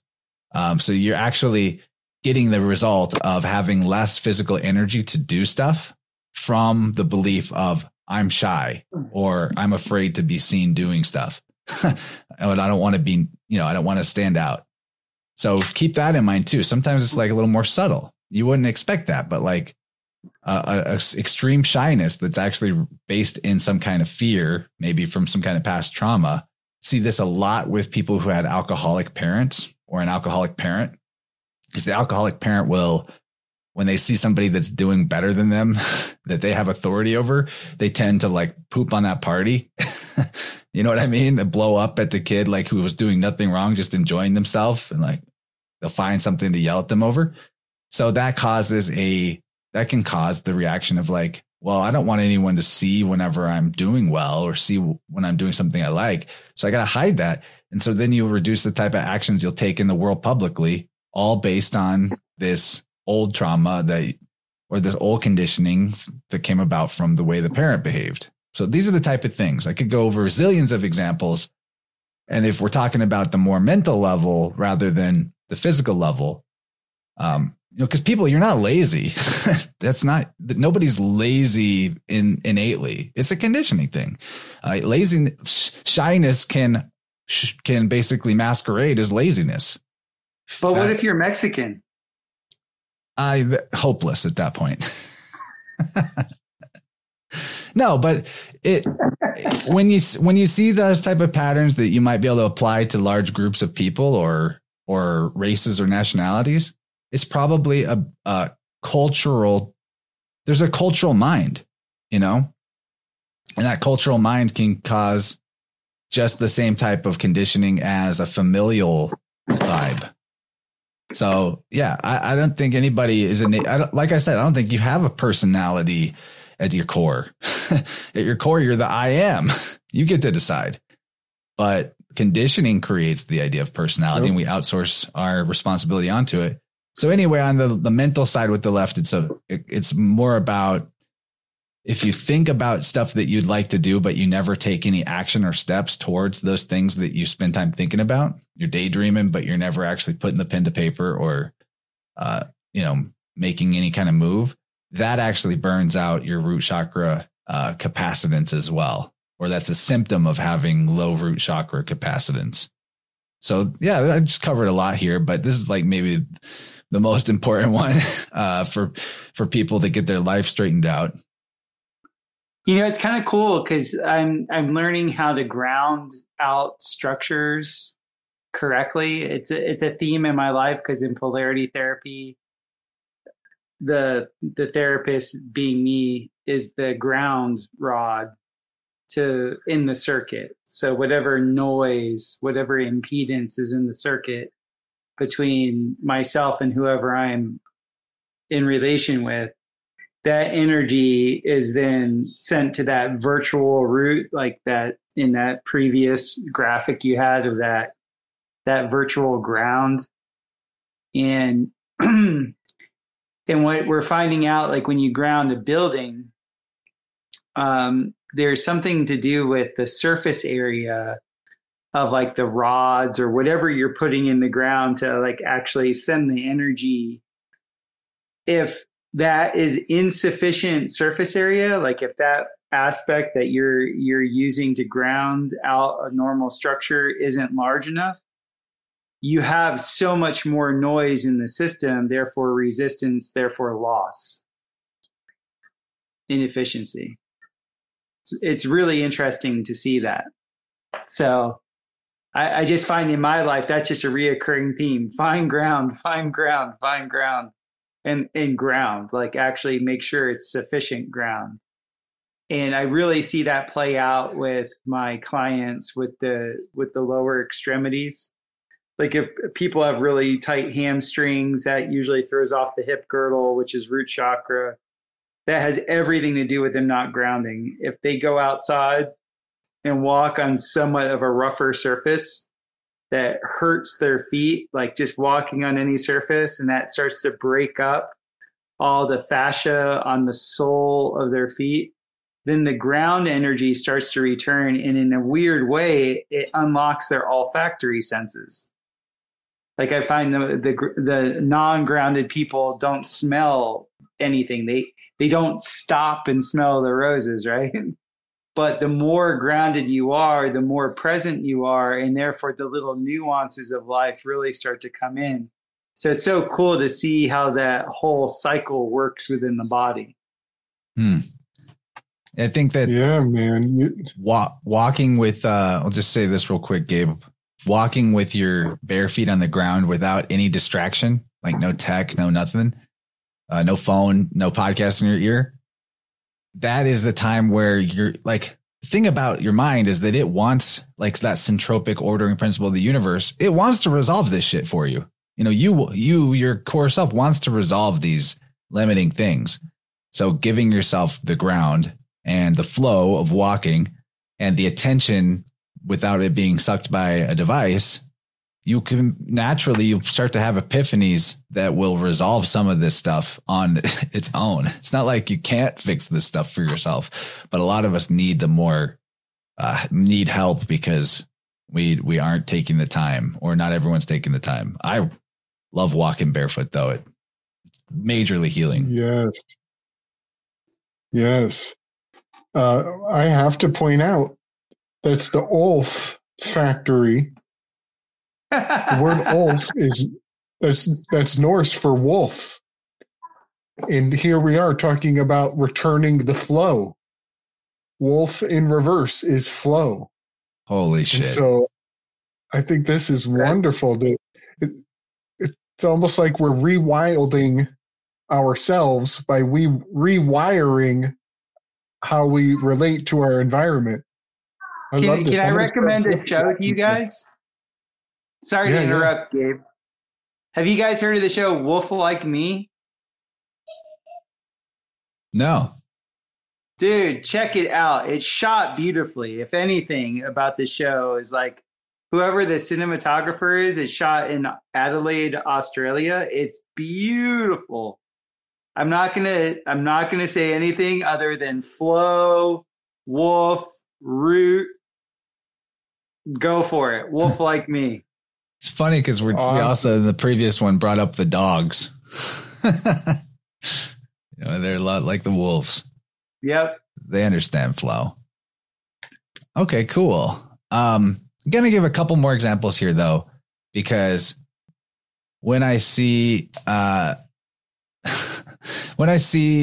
people who have like a distortion in their energy field of some part of the boundary is pushed out further away or pulled in too close, the root level is where that most commonly happens. And then their hips get thrown off, their leg length becomes out of whack. One's longer, one's shorter.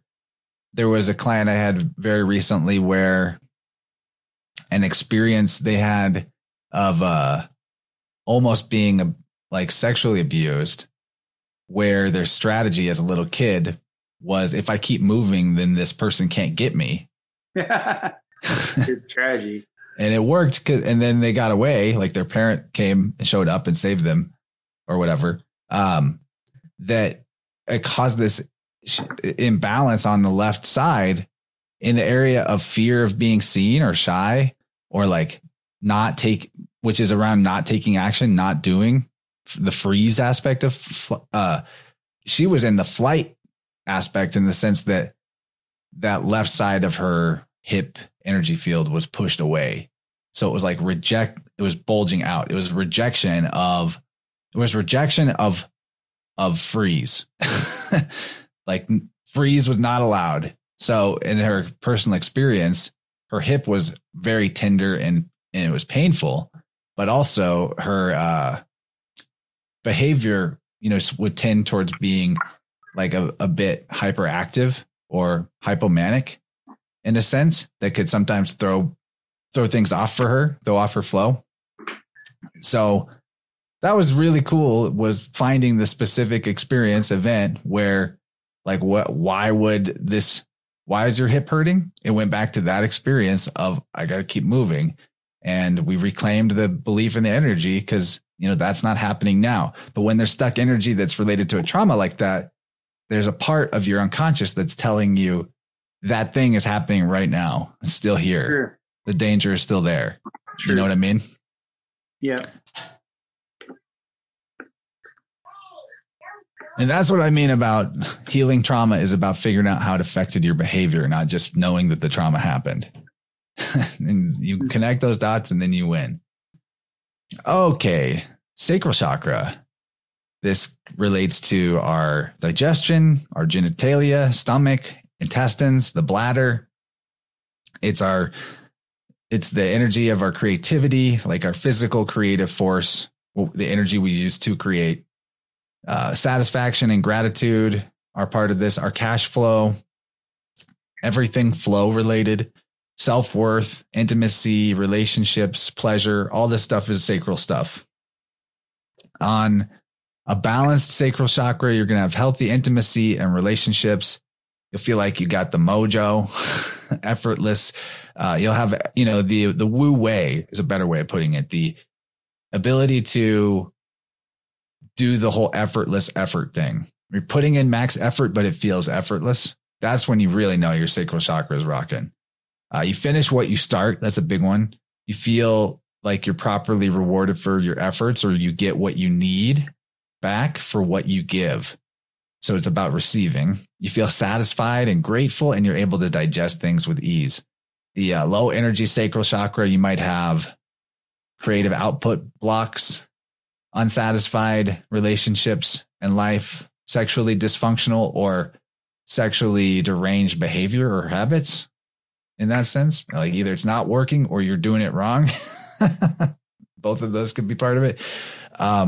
Low self-worth, not asking for what one needs out of life, problems gaining or losing weight, digestive problems, and a couple more that I just didn't fit in. Addiction, addictive behavior. is largely a sacral chakra thing more than can sometimes have some solar plexus, but I find it more in the sacral because it's about the hunger, you can't satiate. So you keep doing the thing.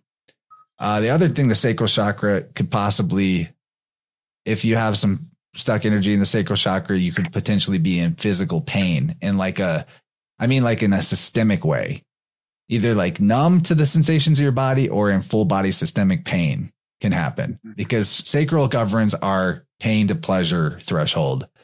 And when it's in flow, you ought to be able to just feel good anywhere in your body that you put your attention into. Fingertips, paying attention, putting my attention there. Feel that tingly, good feeling. My elbow. I can feel my elbow. It feels good whenever I put my awareness into it. Right side of the sacral chakra is where we get stuck on guilt and shame. Anything self-recriminating. The back side of the right is the bodily pleasure thing, where you might have constant pain in your body, or at the very least, you block your ability to feel pleasure. And you see how the guilt would relate to pleasure, right? Guilty pleasures, even in our lexicon. The left side is frustration and resentment. That's more the digestive stuff. I find is that undigested frustrations and resentments cause problems in our ability to digest food. And so we might bloat up. We might have trouble losing weight, or we might have trouble. I've found that like trouble holding on to weight is more guilt and shame. Trouble with losing weight is more frustration and resentment, typically. Although, as you can see, there would be some of each. You can't really be overweight without feeling ashamed, typically. Anything flow related, circulatory or menstrual is also in there with the left side, but especially the flow state in general, as I described, the Wu Wei. And I'll give, unless somebody wants to chime in, actually someone should chime in because I'm looking for a good example in my journal. I have it here somewhere. I've been thinking about intestines relating to Medusa turning men into stones. Even the word into stones is very similar to intestines. And when something is hideous or frightful, it turns your guts, your stomach clenches. And when men are one of many common, infirmatory conditions is when you have, gallstones, bladder stones, So yeah, just an interesting weave that she turns men into stone, but she also, probably loosened their bowels in their final moment. Humiliation ritual. Oh man. Something I didn't talk about in the root chakra, but dude, you will find this interesting. A client that I had last night, I already brought him up a little bit, but the first place that I put my fork was in the back left of the root chakra, where the thinking about doing stuff but not doing it happens. So it's like future oriented stuff. That also shows him the third eye a bit, like projecting our well-being into a future outcome, but that it never comes, or we move the goalposts on ourselves. But I hit this spot of stuck energy in this guy at about 6 years old. And when you find it, whenever I say like, okay, here's the feeling or here's the experience and here's the age, 99% of the time, the person immediately is like, oh, it's this. And like a memory or some kind of knowing will just come out of nowhere. All of a sudden they'll be able to connect to what it was. And what popped into this dude's head was 6 years old watching the movie Free Willy 2. And I've never seen it, but apparently like there's this whole thread in that movie about some like Hindu occultism and like some book of spells. And there's a point in the movie where there's chanting in Hindi, and he looked up later in life what the chant was, and in English it meant, you will be free in the future. So this like Peter Gibbons thing. Whoa, weird. So like, but why would that show up in his biofield? Well, for him, it showed up in his biofield of, I think about what I want to do in the future, but it's not the future yet. So I don't do what I want. I'm not free yet. I'll be free in the future. Think the spells that are getting put on kids that we don't even know about. It's so bizarre because that was in a language he wouldn't have even understood. Right. But it got into his mind field. Right. It's wacky, dude. That is wacky. That is so wacky. Same individual. He's a great client. We worked really well together, and he was wanting some help with tendency towards some substance abuse, and I think like sometimes drinking too much or drinking too often. Feeling a little out of control with that, and we found in the sacral chakra that basically, there's this hunger there's two forms of hunger, right? There's hunger like we need to eat something or consume something. And then there's hunger for other forms of fulfillment, like hunger to feel satisfied with creating, basically a hunger to feel the flow state. There's spiritual types of hunger. And I found very specifically for this individual that experiences had wired him to mistake one form of hunger for the other. So like what he really was needing or what is really was deficient in was like making, creating, flowing. And instead to fill that hunger was going in alcohol. And it kind of compounded in two ways with what we found that, when his mom was pregnant with him, I was like, I think what it feels like to me is that when your mom was pregnant with you, she had some kind of secretive, unhealthy habit that she, only did when she was alone and no one else was there. And that caused him to associate secretive, self-destructive behaviors with pleasure. So I found that in the part of the root chakra, the back right, that has to do with bodily pleasure. And he wasn't sure because he wasn't there because he was in the womb, but his mom was 23 or 24 when she was pregnant with him and he wasn't planned. So if she had some kind of habits like drinking or smoking or whatever, and they should be like ashamed to do that in front of people because she's pregnant now, but it's her guilty pleasure. She's doing it off on the side alone. So he's getting this conditioning of self-destructive habits are my pleasure from when he's in the womb. And he doesn't, and he's struggling as an adult to figure out like, why do I keep doing this? Why am I caught in this loop? So this is the type of thing that tuning can help you get a handle on, because knowing is like the whole deal. If you figure out why it was happening, now he's not going to ever, no matter what, no matter how much he does or doesn't do the behavior, he can no longer look at that behavior and say, that's my personality. That's just how I am. Like it was a conditioned thing. Yeah. You can break the conditioning. That's brilliant. That's very refined. That's beautiful. Well, that's the advantage of, this knowing the anatomy can help you put the pieces together yourself. But the advantage of working with somebody that does this, or at least my, I don't know, I'm not actually trained, but my methodology has evolved to be that I don't just look for the generalization of the stuck energy. I look for what's your version of it. What's your unique version of it? So for him, it was that, and I got other examples we can get into of like someone's particular unique version of it. Foo Bear says, do you have to connect these dots, or does the tuning itself relieve the unbalanced biofields? Great question. So tuning itself can relieve the unbalanced biofield, but without connecting the dots, you're more likely to fall back into the old pattern of thinking eventually.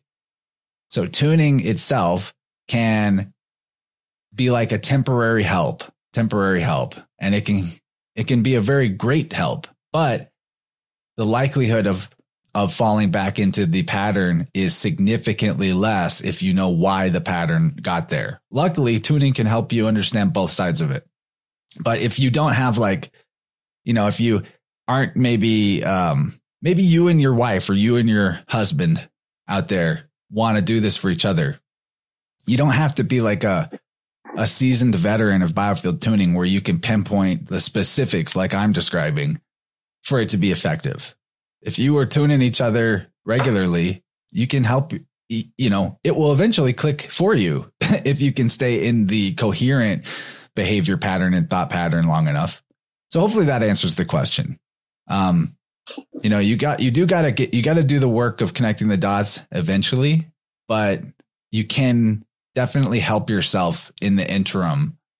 If you don't want to go to somebody who can maybe give you the full details, the full analysis. Hopefully that all makes sense. I think it does.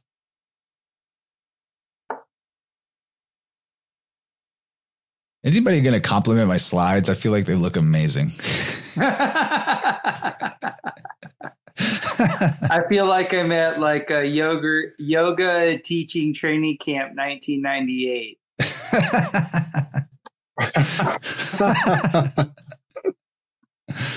No, though, it'd be interesting to come up with a version of like this that was more zodiacal based. That'd be pretty cool. That would be titties, man. Yeah, man. Yeah, maybe someday. Yeah. Thank you in the chat for telling me they're pretty. Solar plexus. This is a really important center. I think it's more important even than the heart. Like I prefer to be rooted in my solar plexus, my consciousness more solar plexus than even heart. Wow, look at all these compliments. I love compliments. Thank you. The Leo rising loves the compliments. So the solar plexus has probably the widest array of different organs that are under the umbrella. A lot of organs are part of this. It's the middle of your chest, the torso. It governs spleen, pancreas, kidneys, adrenals, liver, gallbladder. Probably more stuff too, but like that's the basics. The positive expression of your solar plexus is that you're confident and you're a strong advocate for yourself. You know what you want out of your life. You set and follow through with your goals. Your leadership capacity is there when needed, and you are free and clear of addictions. What I mean by that is you're not like, you don't feel powerless to not do something, and you don't feel powerless to do something. If the solar plexus is in some low energy, low self-esteem, not knowing what you want, you may be easily manipulated by others, addictive behavior, poor willpower, but most commonly rage, hatred, powerlessness. And another thing I could add to this, all of these could probably have things added to them, but so on the low energy and balanced expression sides would be bad relationship with a parent or both parents, or versus good relationship.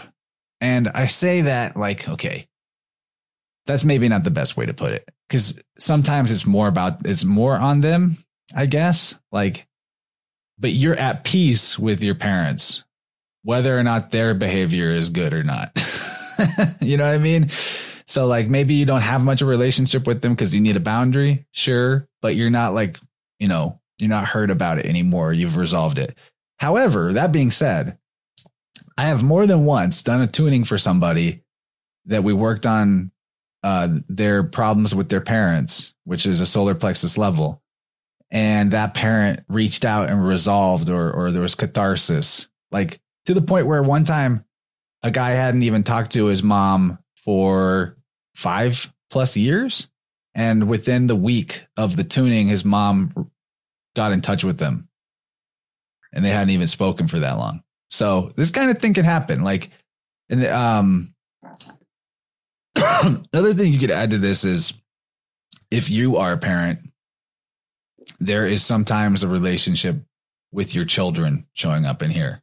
Like if you're the mother or you're the dad, that can sometimes happen. But the thing to know is that especially your family, they're like extensions of your biofield too. And tuning that you do to help yourself actually can have an influence on people that are related to you biologically. Sometimes Also, not even biologically. Also, like people that aren't alive, you can heal ancestors. It's a very interesting thing, but it's like, you know, we believe in time because there's apparently succession of events and things like that. But, you know, in the eternal, it's all now. So it's like, if you heal something within you and like you take responsibility and go all the way through it and stop the blame game, you might have some ancestors come and visit you and thank you for finally fixing that within the family line. Yeah. I have occasionally had ancestors show up into tunings. I don't look for it on purpose, but sometimes they make themselves known. And it's kind of like how I've described in the past, where when I first started tuning, I was looking for the fork to make a different sound. And then eventually I realized that I would get a cue in my head and in my ears would click and pop and all that. I've started to notice how when the ancestor shows up, they knock on the wall, like right next to me. There'll be like three hard knocks, like right next to me, and I go, "Oh, hello, you're here. Okay." Hello, Chansey Poo. Hello. It's like they're old fashioned, and they still do it the old way. They don't even use the buzzer. Yeah, seriously. Pay attention to like bizarre knocks though around your home, man. In the moment, like if you hear knocking in your house, there could be think about what were you thinking about or doing right then when the knock happened. Might be an ancestor trying to flag you about it. You never know. But yeah, they come up. Sometimes they need to be sent to the light and like rejoined to the source, and sometimes they just want to show you where the person needs help. Sometimes they're there to help. Sometimes they're there to be helped. But both cases, it helps the client. Mm-hmm. That's cool. But that's getting too far out of the scope, maybe to talk too much more about ancestors. Right side of the solar plexus, you got the possibility of like anger addiction, destructive anger. And I mean anger on the level of like, so anger has emotion of anger can show up in the heart and in the throat in its own ways. The solar plexus, how it shows up is like the type of anger where it takes over, where you surrender to it and you become somebody else and the anger is driving. That type of anger, like rage and hatred, right? Not just your run of the mill irritation or aggressive feelings. Yeah, and the dad is on the right side, and on the left side is any form of powerlessness and any kind of like cripplingly overly cautious. Kind of funny because the caution tape is yellow in the real world, the yellow light on the stoplights. And then the grief over lack of support from the mom is on the left side of the solar plexus. So, you know, I guess what I want to say about this is start considering how if you have maybe kidney, adrenal, pancreas, spleen, bladder problems, like it could relate to one of these 4 quadrants of the energy field, feeling powerless or feeling the rage and the hatred or the problems with support from your parents. A little more as we go up, the things become a little more abstract, right? As we're leaving the physical of the root and heading up towards the crown. Gabe, you look like you got a thought. So very recently, I took the Enneagram on top of the Iliad, and my favorite scene in the Iliad where Achilles is about to draw his sword on Agamemnon, and before that sword comes out, Athena comes down and she grabs him by the hair and she pulls him back and she's like, cool your jets, homeboy. You got to think this through. And in that moment, he's in the posture. His body language is perfectly in the position of Sagittarius. You know how Sagittarius has the bent knees, has kind of cockeyed hips?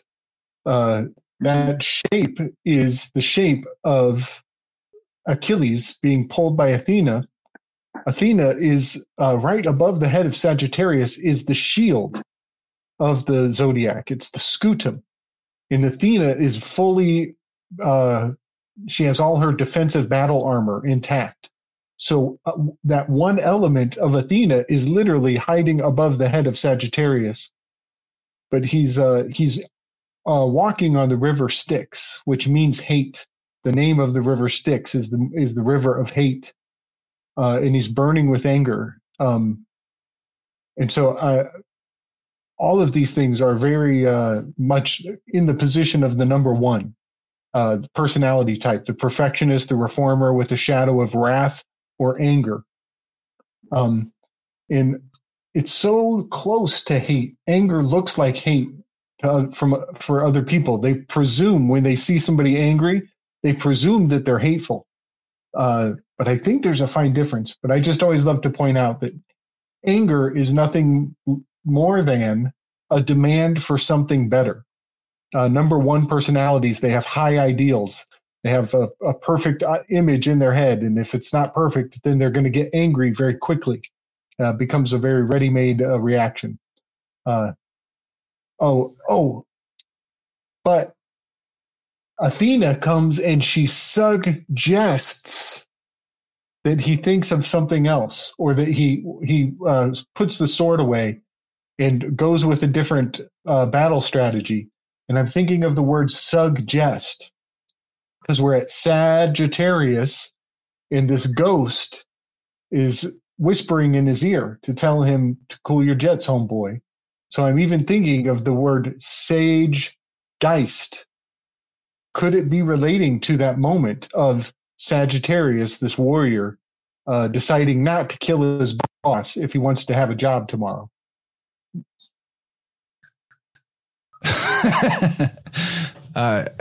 You telling that story reminded me of a client that I had where he was having the angry blowups. Like he described it as feeling energy rising up from his root. And once it got up into his head, he'd feel it literally climbing. And once it got up to like where his eyes were, he would actually black out temporarily. And like his vision would go dark and would come back tinted red. And he would be like the Joker all of a sudden, like laughing maniacally, ready to smash shit, yell, scream, full rage mode. Wow. And he's trying to figure out why is this happening? He wanted to stop that. Part of the reason, to give a little snippet of it was he had a father who was a lawyer, and when his mother was way younger than his dad. And when they got married, it was literally like a contract deal that if you have kids right away, as you're 20 years old and he's like 30 or in his mid 30s or something, the dad's like 15 or 16 years older. If you have kids with me right away, then I'll marry you, basically, like very legalistic. And that was basically the attitude of things in their family, was in terms of conflict, was bottling up the anger as you're building a case. And it was never about finding win-wins. It was about who's right and who's stupid, who's good, who's bad. It's very legalistic like that, to the point where, like, hatred for the competition. You're the prosecutor. That guy's a criminal. You know what I mean? And that had a lot to do with that. I'm sure that had a lot to do with the way his relationship to anger got formed. Maybe not all of it, but that's a little snippet of the story. And so you gotta, everyone's got a unique version of how it might go down for them. But I found that story really interesting, making a contract to have kids. I see Topher, are you doing all right energy wise? I know we're getting close to bedtime. I'm fading a little bit. Gabe, did you move the performer from 3 to 1?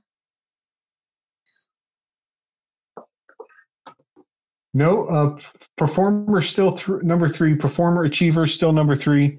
Number 1 is a perfectionist achiever with a shadow of wrath. Did I misspeak? I might have said it wrong. No. I misremembered from achiever to performer.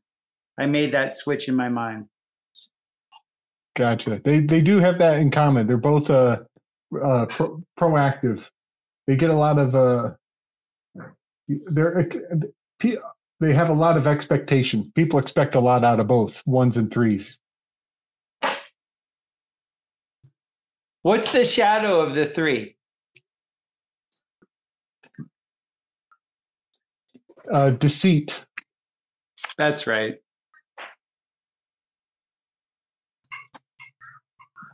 All right, looking at the heart chakra, the middle, the earth, anagram for earth. Heart chakra, this one should seem obvious, but it governs heart, lungs, shoulders, region of your armpits, and there's some overlap into the neck that cross-pollinates with the throat. This is our love, compassion, empathy, healthy processing of grief and sadness. When it's working correctly, we follow our heart's desires. We easily laugh, love, cry, etc. appropriately. We have strong empathy for ourselves and others, and an awareness of our inner-outer world connection with a healthy ability to assert ourselves. Need to make some corrections on this slide. Typos. Low energy heart chakra, imbalanced heart chakra will feel challenged to express love and joy or to feel love and joy. And also we could feel difficulty. We might not feel angry. We might not feel sad when we should. That's something you'd add here. That's part of the flavors that we're actually supposed to be able to feel. So if you are type of person that, you would never, you don't even cry when like your uncle dies or something like that. You may have some blocked heart chakra energy. You don't have to just get stuck in mopiness or whatever, but just know that like what we consider negative emotions, especially with anger and sadness, with the heart chakra, our identification of those parts of our spectrum as being unwanted is where energy gets stuck. Like, I don't like angry people. Angry people suck. You close that feeling off from yourself with that type of belief. And guess what? Now you're a pushover. Now you don't have very much aggressive or assertive ability, because that's what anger is for. Or you say, I hate being sad. I don't want to be sad, or I don't like it when people around me are sad or depressed. That also lowers your threshold of joy, because sadness and joy are part of the same spectrum. They are actually the same energy. It's the day and night version of the same energy, all of that. So, low energy heart chakra can also get stuck waiting for others to change. That can be a big one. We see that in relationships where you'll stay in a abusive or a bad dynamic because you're waiting for them to change or you think you can change them, that type of deal. Pessimistic attitudes, viewing the others and the world as negative, perpetual victimhood, all that is heart chakra potential stuff. So to realize too, like if you're having problems with your lungs or you're doing some kind of behavior that compromises your lungs, you're probably like somebody that, you're someone who smokes a pack of cigarettes a day, right? Most likely the reason why they're struggling to quit doing that or why they're doing it energetically is because they're doing that to mask themselves from being able to feel the sadness, like how sad they are about their life or their grief or their loss. It is I don't think I've ever seen somebody smoking a cigarette and crying at the same time. Have you? Nope. You might see a drinker who's crying while they're drinking, but you never see someone smoking and crying at the same time. I don't know. I think there's a reason. Good observation. Yeah. So the left side is where that stuck sadness, grief, and loss can get hung up. And what is usually the case is it's unconscious, as in you don't know it's there. You don't feel it. You're not feeling it when you should feel it. That's what it means to be stuck. On the backside for the left is being hurt by other people's negative energy or absorbing the sadness or grief or just bad vibes from the world. That's the victim side. You know, like they're doing it to me. You might have an opening in your energy field at that level. I actually had a client once who had a significant amount of stuck energy on the back left side of the heart chakra, and felt like throughout her life was constantly vulnerable to psychic attack. And it was like a repetitive problem of energy vampires, psychic vampires. And we found the root of that was with her mom being 13 when she was pregnant with her. And so she was like constantly feeling judged and ashamed and attacked, or like people were looking daggers at her, like you shouldn't be pregnant, you 13-year-old. And this lady was, you know, quite a bit older. So at the age when the year, I don't know, imagine like a 13-year-old being pregnant in the 60s or whatever. That's it's a even different ball game than now, right? So that set up the belief system of like other people are going to judge me and think bad thoughts at me, and I'm going to feel hurt by that. That was where it came from. So there's an example there. Right side is saying yes when we mean no, having poor boundaries, emotional caretaking, and also not saying anything when we want to say something to express love or desire. So when I first started doing tuning, I thought the right side of the heart chakra was all about like never saying no when you need to. But I realized quickly that like a lot of people, crazy as it sounds, their challenges with setting boundaries or with being like a people pleasing, overdoing it caretaker goes back to like some experience maybe when they're a kid and they had a crush on somebody and they never worked up the courage to tell them how they felt. They never expressed their love. Like, because you realize that the younger you are, the more intense emotions are for you. So that emotion of pining away in unrequited love, unexpressed love for like, you know, little kid, a 12-year-old or something, 13-year-old, that can actually pattern your energy field that then later in life you become kind of a pushover, won't set your boundaries or won't follow your heart then. And so these things didn't like, it doesn't, not everybody that ever had a crush that they didn't tell their crush is going to get stuck over that. It's going to get patterned over that, but it can happen. You know, not every trauma ends up patterning our field. Sometimes we process it properly, healthily, and move on. It's different for everybody. And usually these things where there is a significant amount of stuck energy is in context with other parts of the field that relate to. And so it becomes kind of like a network of stuck energy places. So I think we're getting a little long. We should maybe move forward a bit. Chance, I'm bowing out. You're good, dude. Thanks for hanging with us. My heart chakra is telling me to love my pillow and my bed and my wife. And so I'm honoring. You rock tonight, man. It was great to have you. You see Peggy, the dog. She says hello. The fat wiener dog. Yeah. I can hear the tail thumping. Yeah. Good night, Peggy. She likes being on screen. Yeah. Well, it's messing me up seeing you yawn and look tired. So I threw you off. I'm sorry. It's your fault. Get on out of here. Love you, dude. Thanks for hanging with us. You're always welcome. You know that. Thank you. I appreciate it. We'll talk soon. All right. Peace, brother. All right. Rest well. Big love. Okay, so we're getting through it. There's not a lot more left. I'll try to I'll pick up the pace a little bit. I'll make these slides available on Telegram too. Throat chakra is our thyroid, throat, jaw, ears, mouth, our hearing. Has to do with communication, speaking our truth, creativity as well, hearing others out, and our healthy expression of emotion. That's one thing that gets lost on people is it's not just what we say, it's how well we hear others can relate to the throat. It's a two-way street. It's communication. It's not just speaking, it's communication itself. Yeah, man. That's something I need to get better at is that step of repeating somebody else's words back to them in your own way so that you're being a good witness to them. And that draws out more from them when they see that you're a good witness. Yeah, that's like half the job as a podcast host.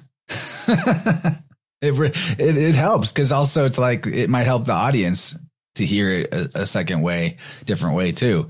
But for sure, I love the way you put that, to reflect that you comprehend, that you understand. You're affirming them. It makes them feel heard. And the thing that is most common in the throat chakra that I see is the pattern of feeling like people don't listen to you or being chronically interrupted. I probably talked about this a million times. Oh, Jenny says, Gabe is an amazing witness. You're everybody's favorite witness, dude. So it's nice that you're sharpening your skills and you're aware of that, but you're already a great witness. You do it with facial expressions and just general energetic enthusiasm. So yeah, the throat chakra can pattern where you actually expect to be unheard or expect to be interrupted. The joke I use is like you're wearing the kick me sign, but instead of a kick me sign, it's a little Post-it note on your back that says, don't listen to a word I say or interrupt me constantly. So just knowing that can actually help. Like, do you feel that way? Well, just affirm to yourself right now, then, when I speak, I'm heard. And I'm not going to be interrupted. Maybe affirm that a little bit extra if you're going into converse with somebody that you have a repetitive issue with feeling unheard by. But realizing that, there's probably some experience from earlier in your life where you took on that expectation that you're not going to be heard or that you're going to be interrupted a lot. And so if you can pinpoint that, then it'll help. That will really help. But at the end of the day, all this stuff is like beliefs that you can affirm to yourself a better version. And that will help as much as playing a tuning fork around you. And then the ultimate is if you can find the time and the point in your timeline and the experience where it got there. But anything that we think or feel or observe that we don't express can get stuck in the throat chakra. And anything that we overthink, we feel it and we think about it, but we never say it in terms of feelings, anger and sadness can get stuck there. So the difference between stuck sadness at the heart level and the throat level is that at the heart level, you are blocking the fact that you even feel it at all. And at the throat level, you're feeling it, but you feel it here in the heart, but it's not getting past your throat. So you feel it, but you don't say it. You're pissed off, but you don't tell the person you're pissed off. So that's important. It's about feeling and expressing and being okay with expressing things that aren't always the happiest or most positive. And the irony of it is if you are allowed, if you're mentally to yourself, your rule set says, I'm allowed to say something if I'm angry. I'm allowed to say something if I'm sad. You'll actually feel less sad and less angry. You'll get a few test runs where it's like, okay, here's the option. Here's the thing. Are you mad about that? And okay. I chirp about it. And then you don't really have to deal with it that much. That's right. What it means for it to be in flow. If it's in flow, you're not feeling it all the time. It comes up, it's gone. It comes up, it's gone, and you move on. It's when it's stuck is when it feels like you're always angry, always sad. And then it becomes like a negative feedback loop. That's the negative feedback loop. That's what compartmentalized energy is all about. Negative feedback loop. Yeah, buddy. So I got to point out the phonetic anagram here is truth. Troath. Troth. But we're talking about speaking your truth, right? Wow, man. I never realized that. Dude, thank you for that. Something? Throat and truth is an anagram. Wow. That's so fun. And then the other thing I was thinking of is, the Post-it sign, that kick me sign or don't take me seriously sign. Apparently, that's how in France, that's how they actually behave on April Fool's Day. They go up behind people and they put a sign. I think it's just a fish. And there's some old tradition about putting a fish on a person on April Fool's Day. So yeah, that always reminds me of April Fool's, which we're starting to think that the George Bush quote where he screwed up the "fool me once, shame on you. You fool me, you're not going to fool me again." We think that he was intentionally muddying that wisdom, so that when he made a joke out of the joke, it makes it hard to recall the wisdom of that joke any longer.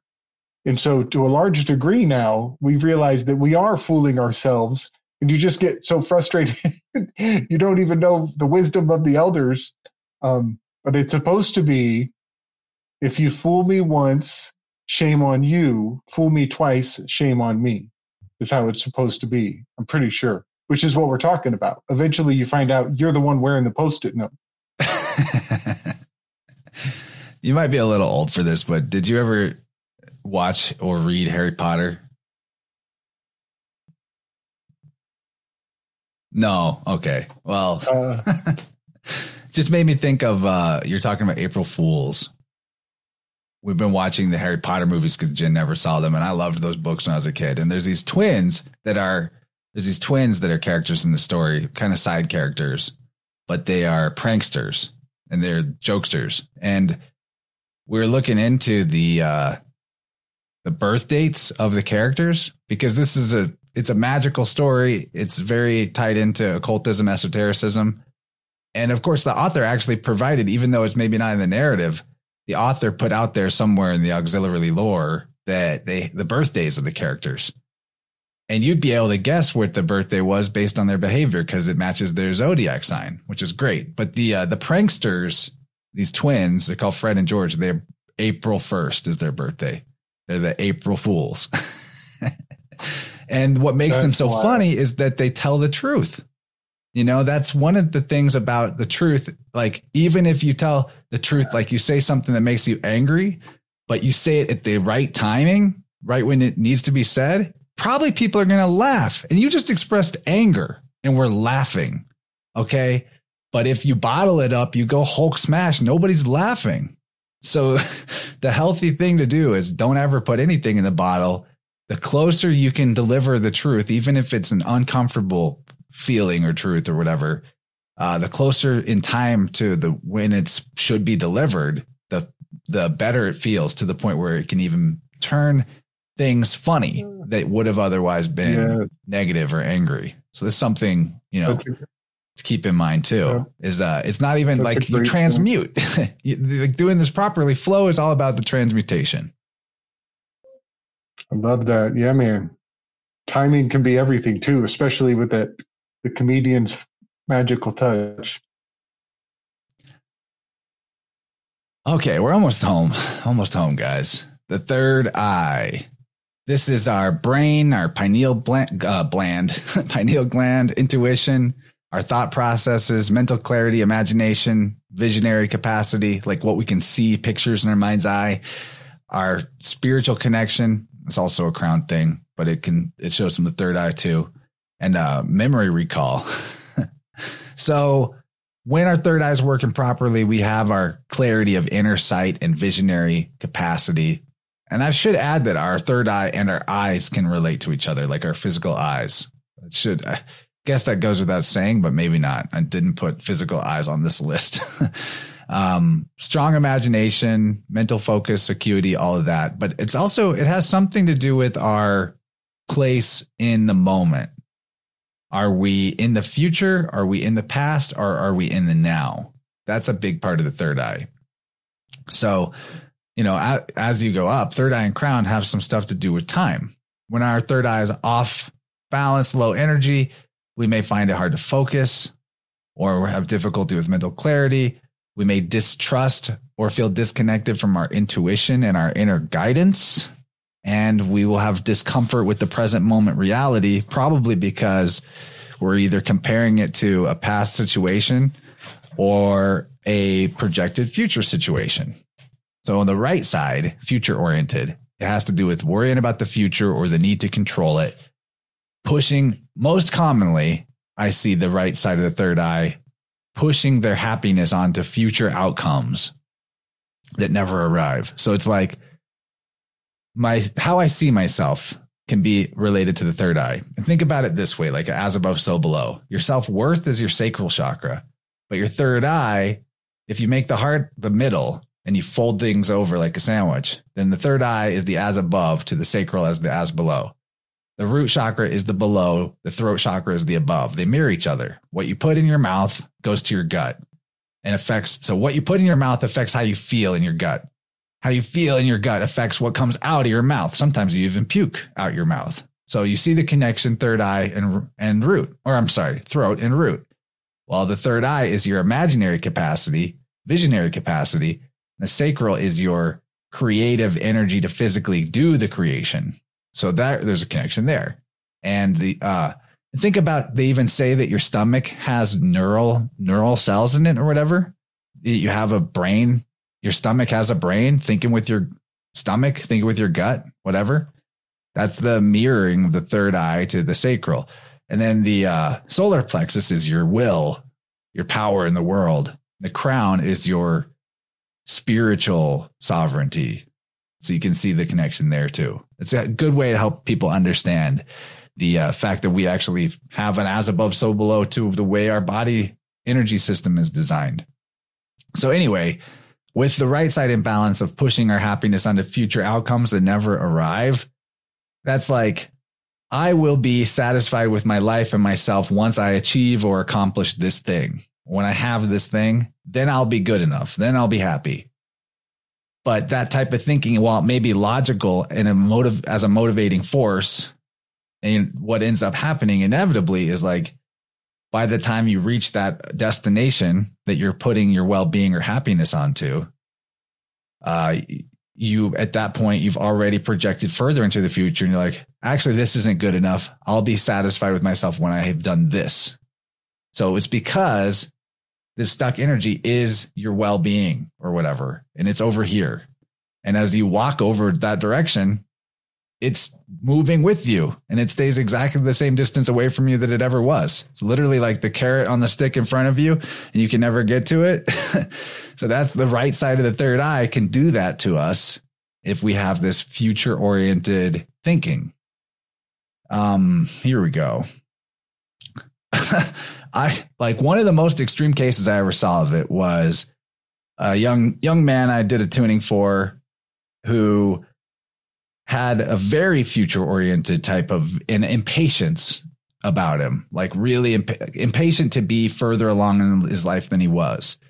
And he's like 23. So you can see how you would feel that way. Like, you see a lot of people crushing around you. You want to be that achieved and accomplished. But as we were trying to figure out, like, okay, what is this future-oriented thing? What are the seeds of that? And I found stuck energy at around 7 years old. And it had this vibe of like death. Like, so I was like, okay, here's a weird question, man. What about 7 years old gave you what comes to mind when I say developed a preoccupation with death at 7?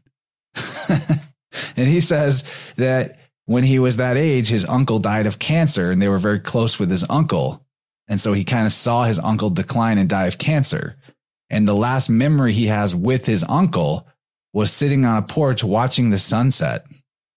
And the sunset, his uncle says, when you see the sunset that's all that orange and beautiful like that, you know tomorrow is going to be a good day.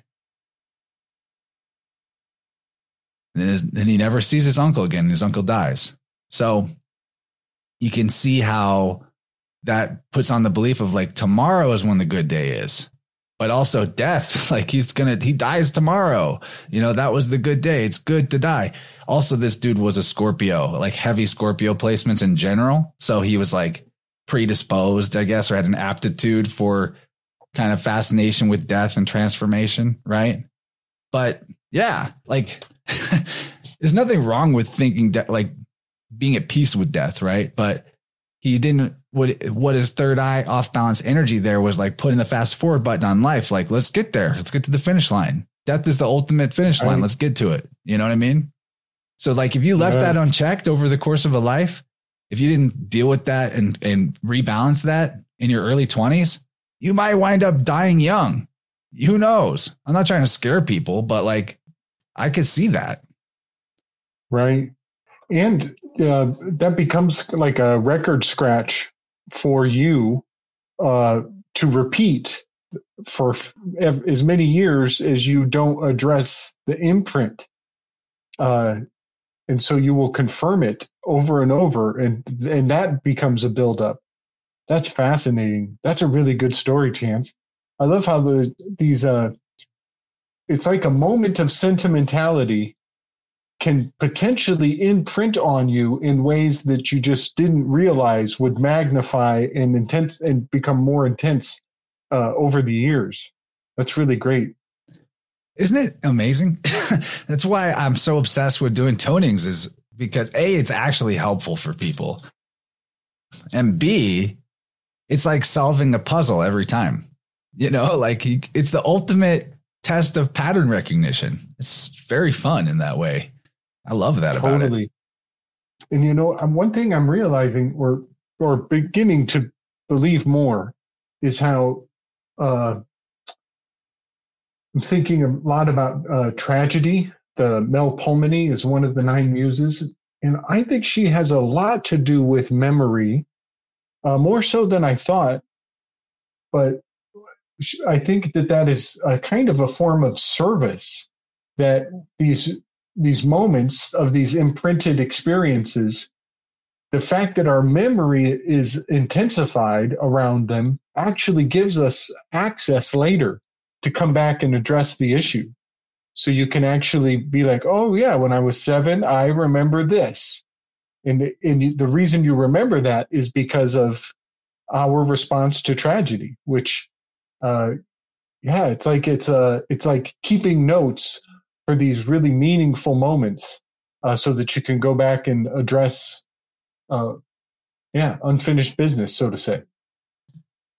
Yeah, it's it's like the memory, when there's stuck energy about it, or it's limiting in some way. Because you would think like, okay, being interested in death or at peace with death, that's not bad. That's not a flow blocker.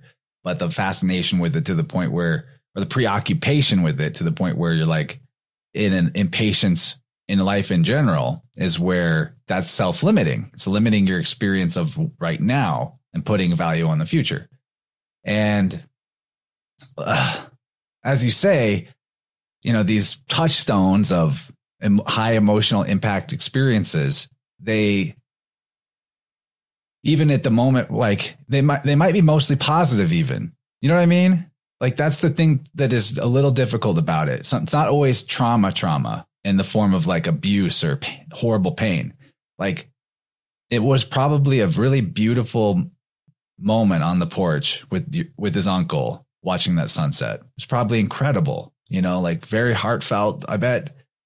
And part of it too is that he's 7 or so at that time, and up to the age of 7, our energy field's wide open to our environment and to influences from people in our family. And can you imagine the intensity of being the guy who's going to die tomorrow or die soon? Like he's feeling very intense emotions, I bet.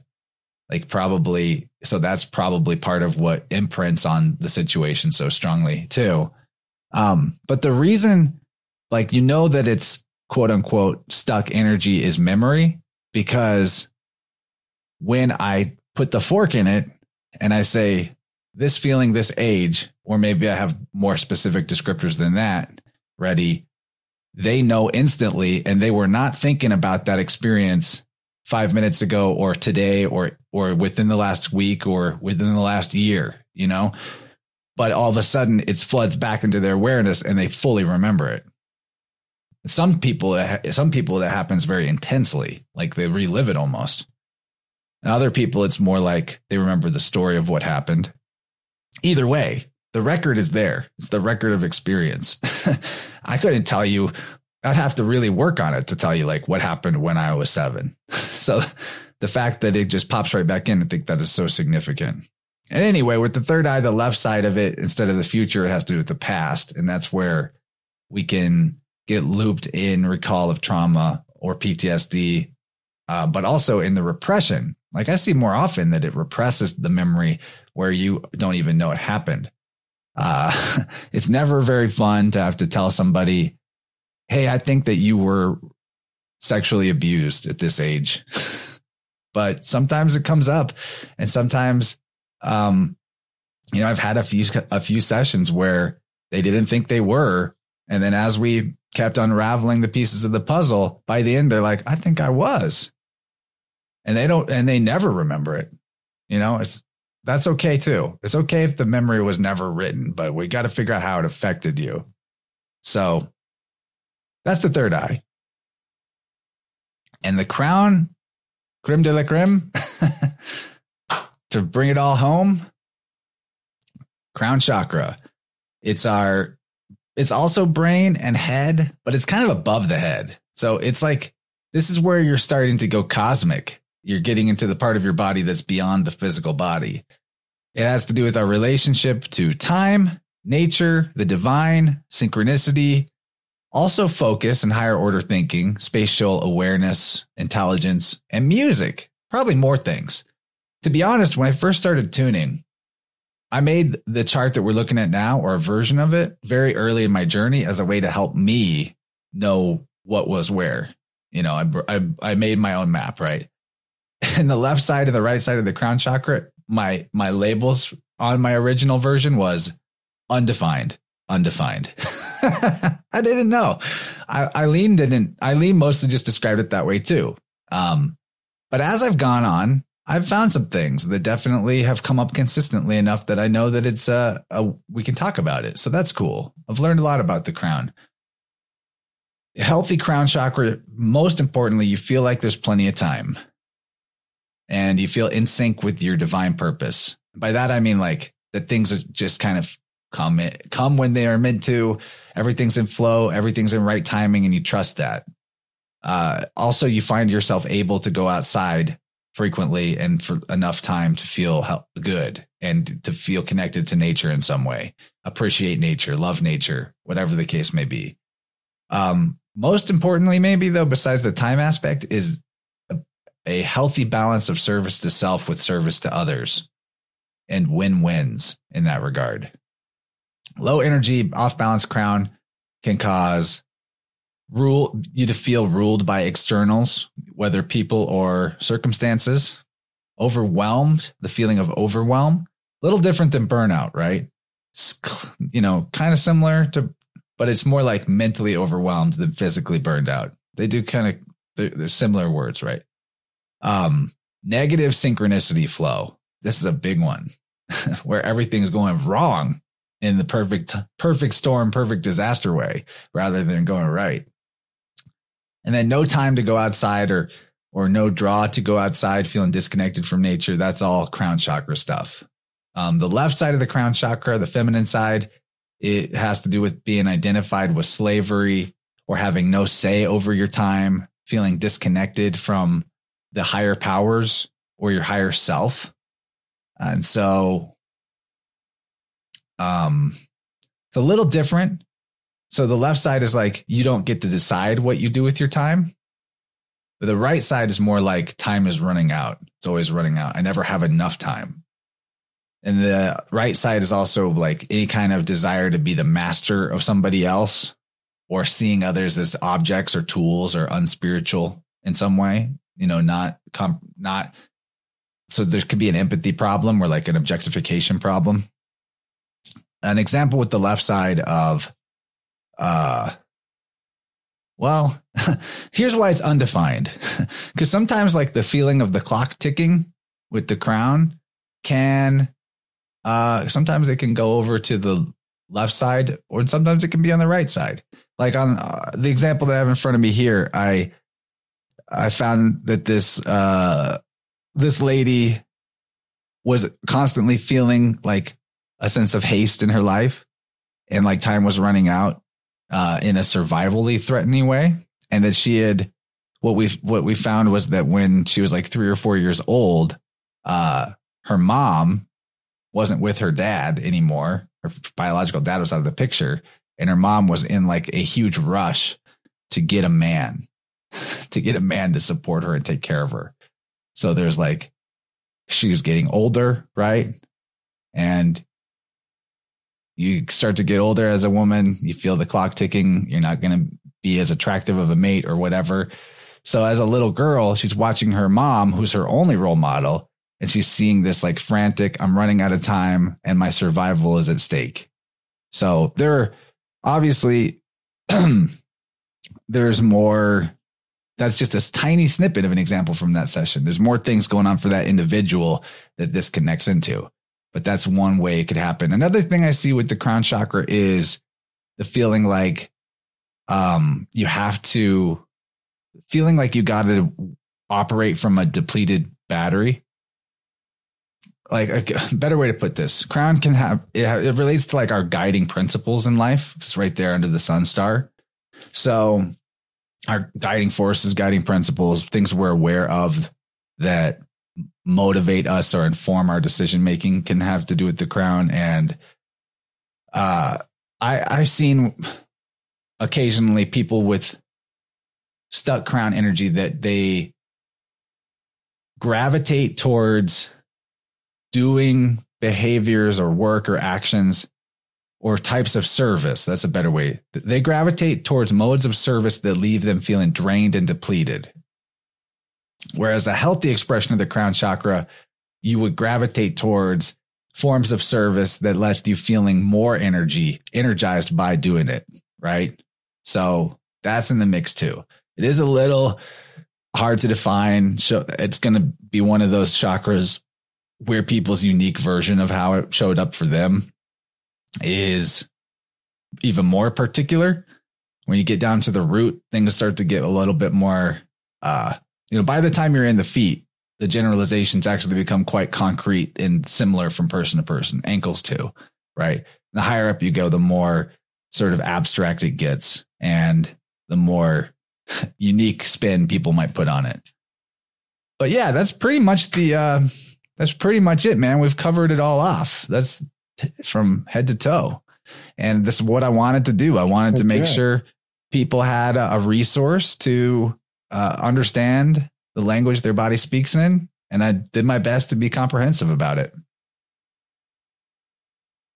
Nice, man. That's great.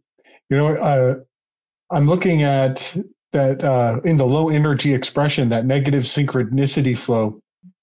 That brings a fun word to mind as an antonym to the negative synchronicity flow that maybe would belong in the balanced expression column.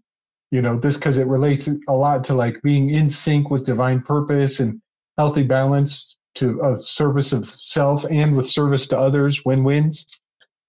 Have you heard the term proanoia? Pronoia. Yeah. That's such a good term. The sneaking suspicion that everything in the universe is conspiring in your favor. I love that term. Dude, I'm pronoia. I'm a hugely pronoia person. Pronoiadoid. Pronoic. Yeah, man. And I think that that's kind of the shining example of somebody in the conspiritual path should do their best to represent our culture with a pro-anoic persona, and like, no matter how people try to back you into a nihilistic corner, oh, the whole world's out trying to get you, huh? When you're like, no, actually, when you get to the bottom of all the rabbit holes, it's all working in our favor. You just got to know how to weave these stories with the synchro mystic lens. I love that you're saying that, because you're leading me exactly to what the final slides are about.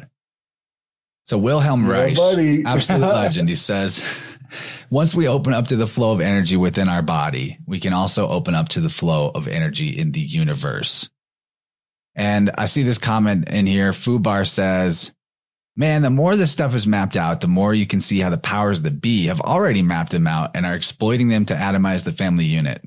So I'm going to say yes, but you can look at it that way. And in fact, it's, in one perspective, it's true. It is physically true. But within the pronoia of it all, the fact that we will have external things in our external world experiences that repeat the themes and feelings and beliefs that we have stuck in our field, even to our seemingly detriment, like stubbing your toe or getting in a car wreck or kidney failure, any of the above.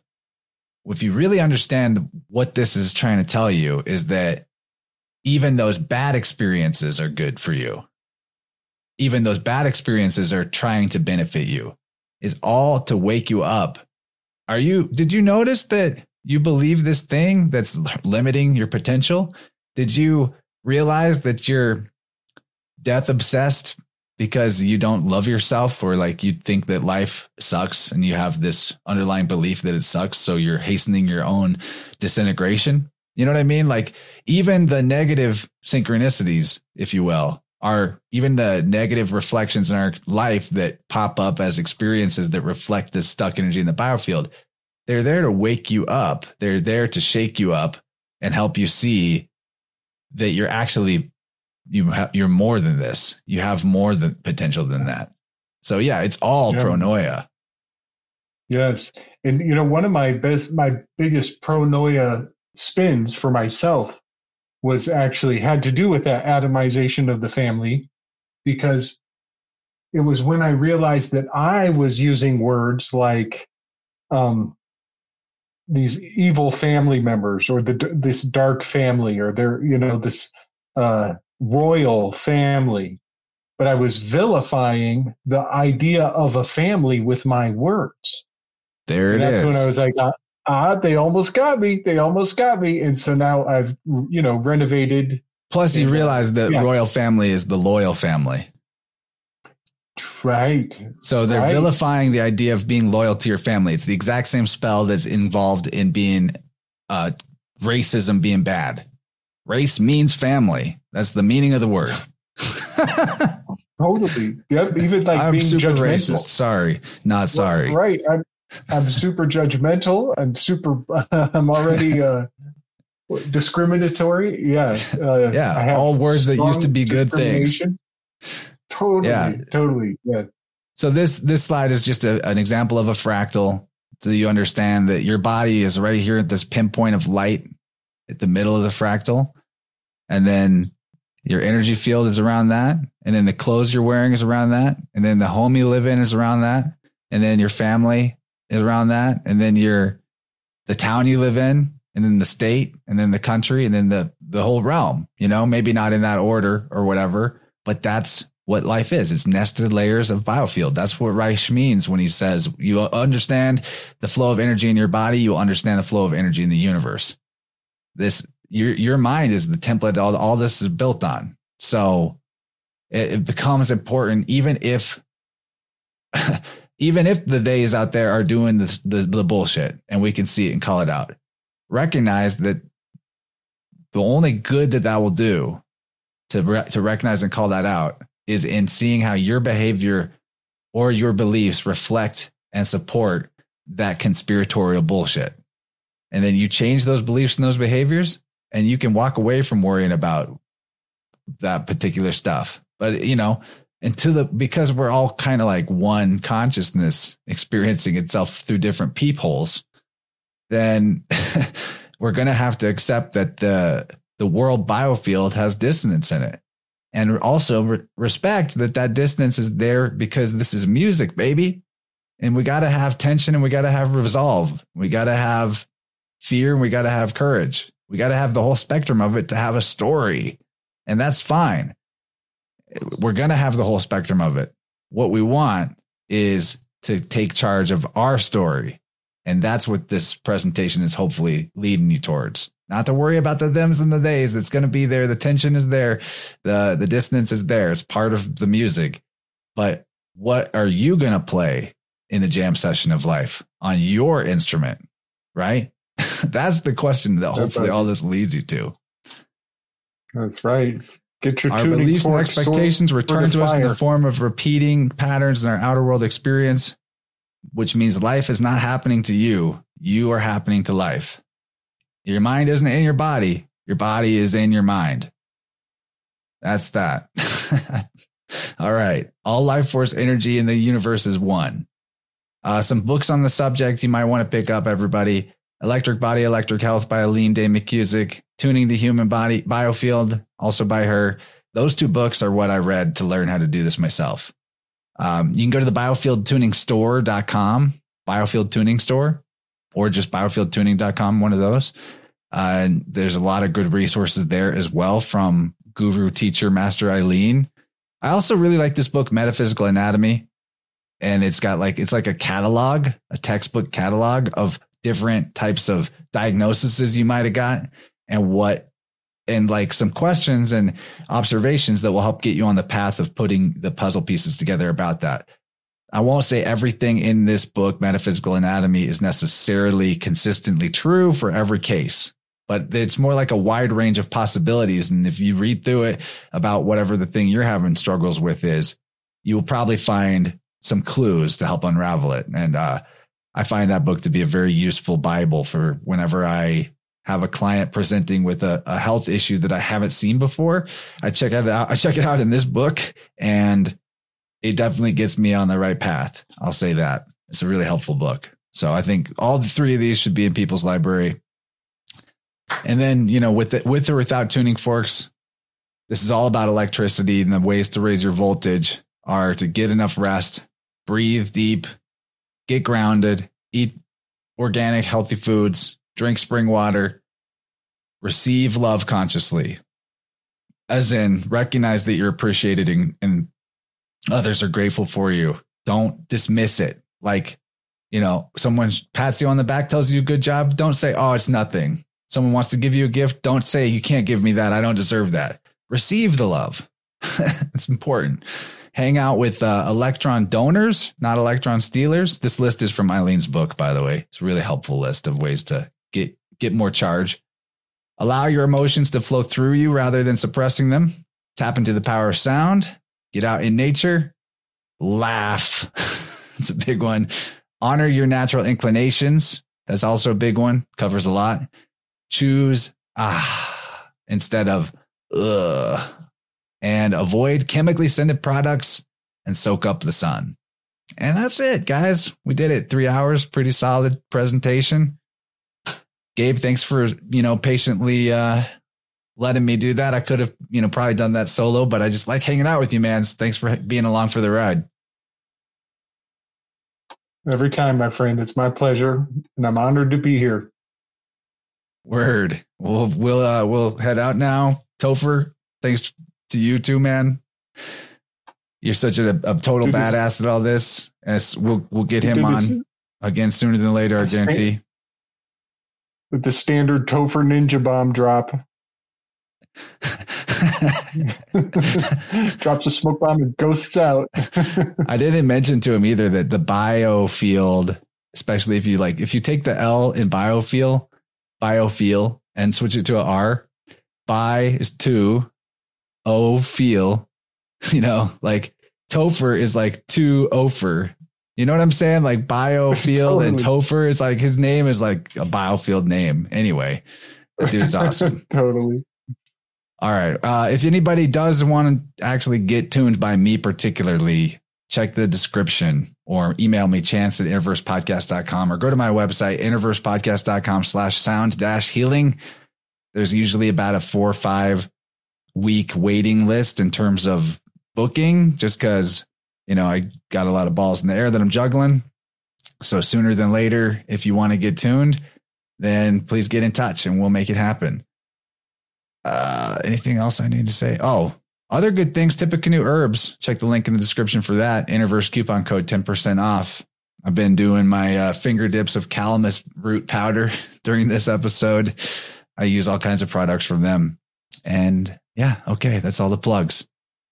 Merry Christmas to all, and to all a good night. Love you. Thanks for being here. This was a really great stream. Peace.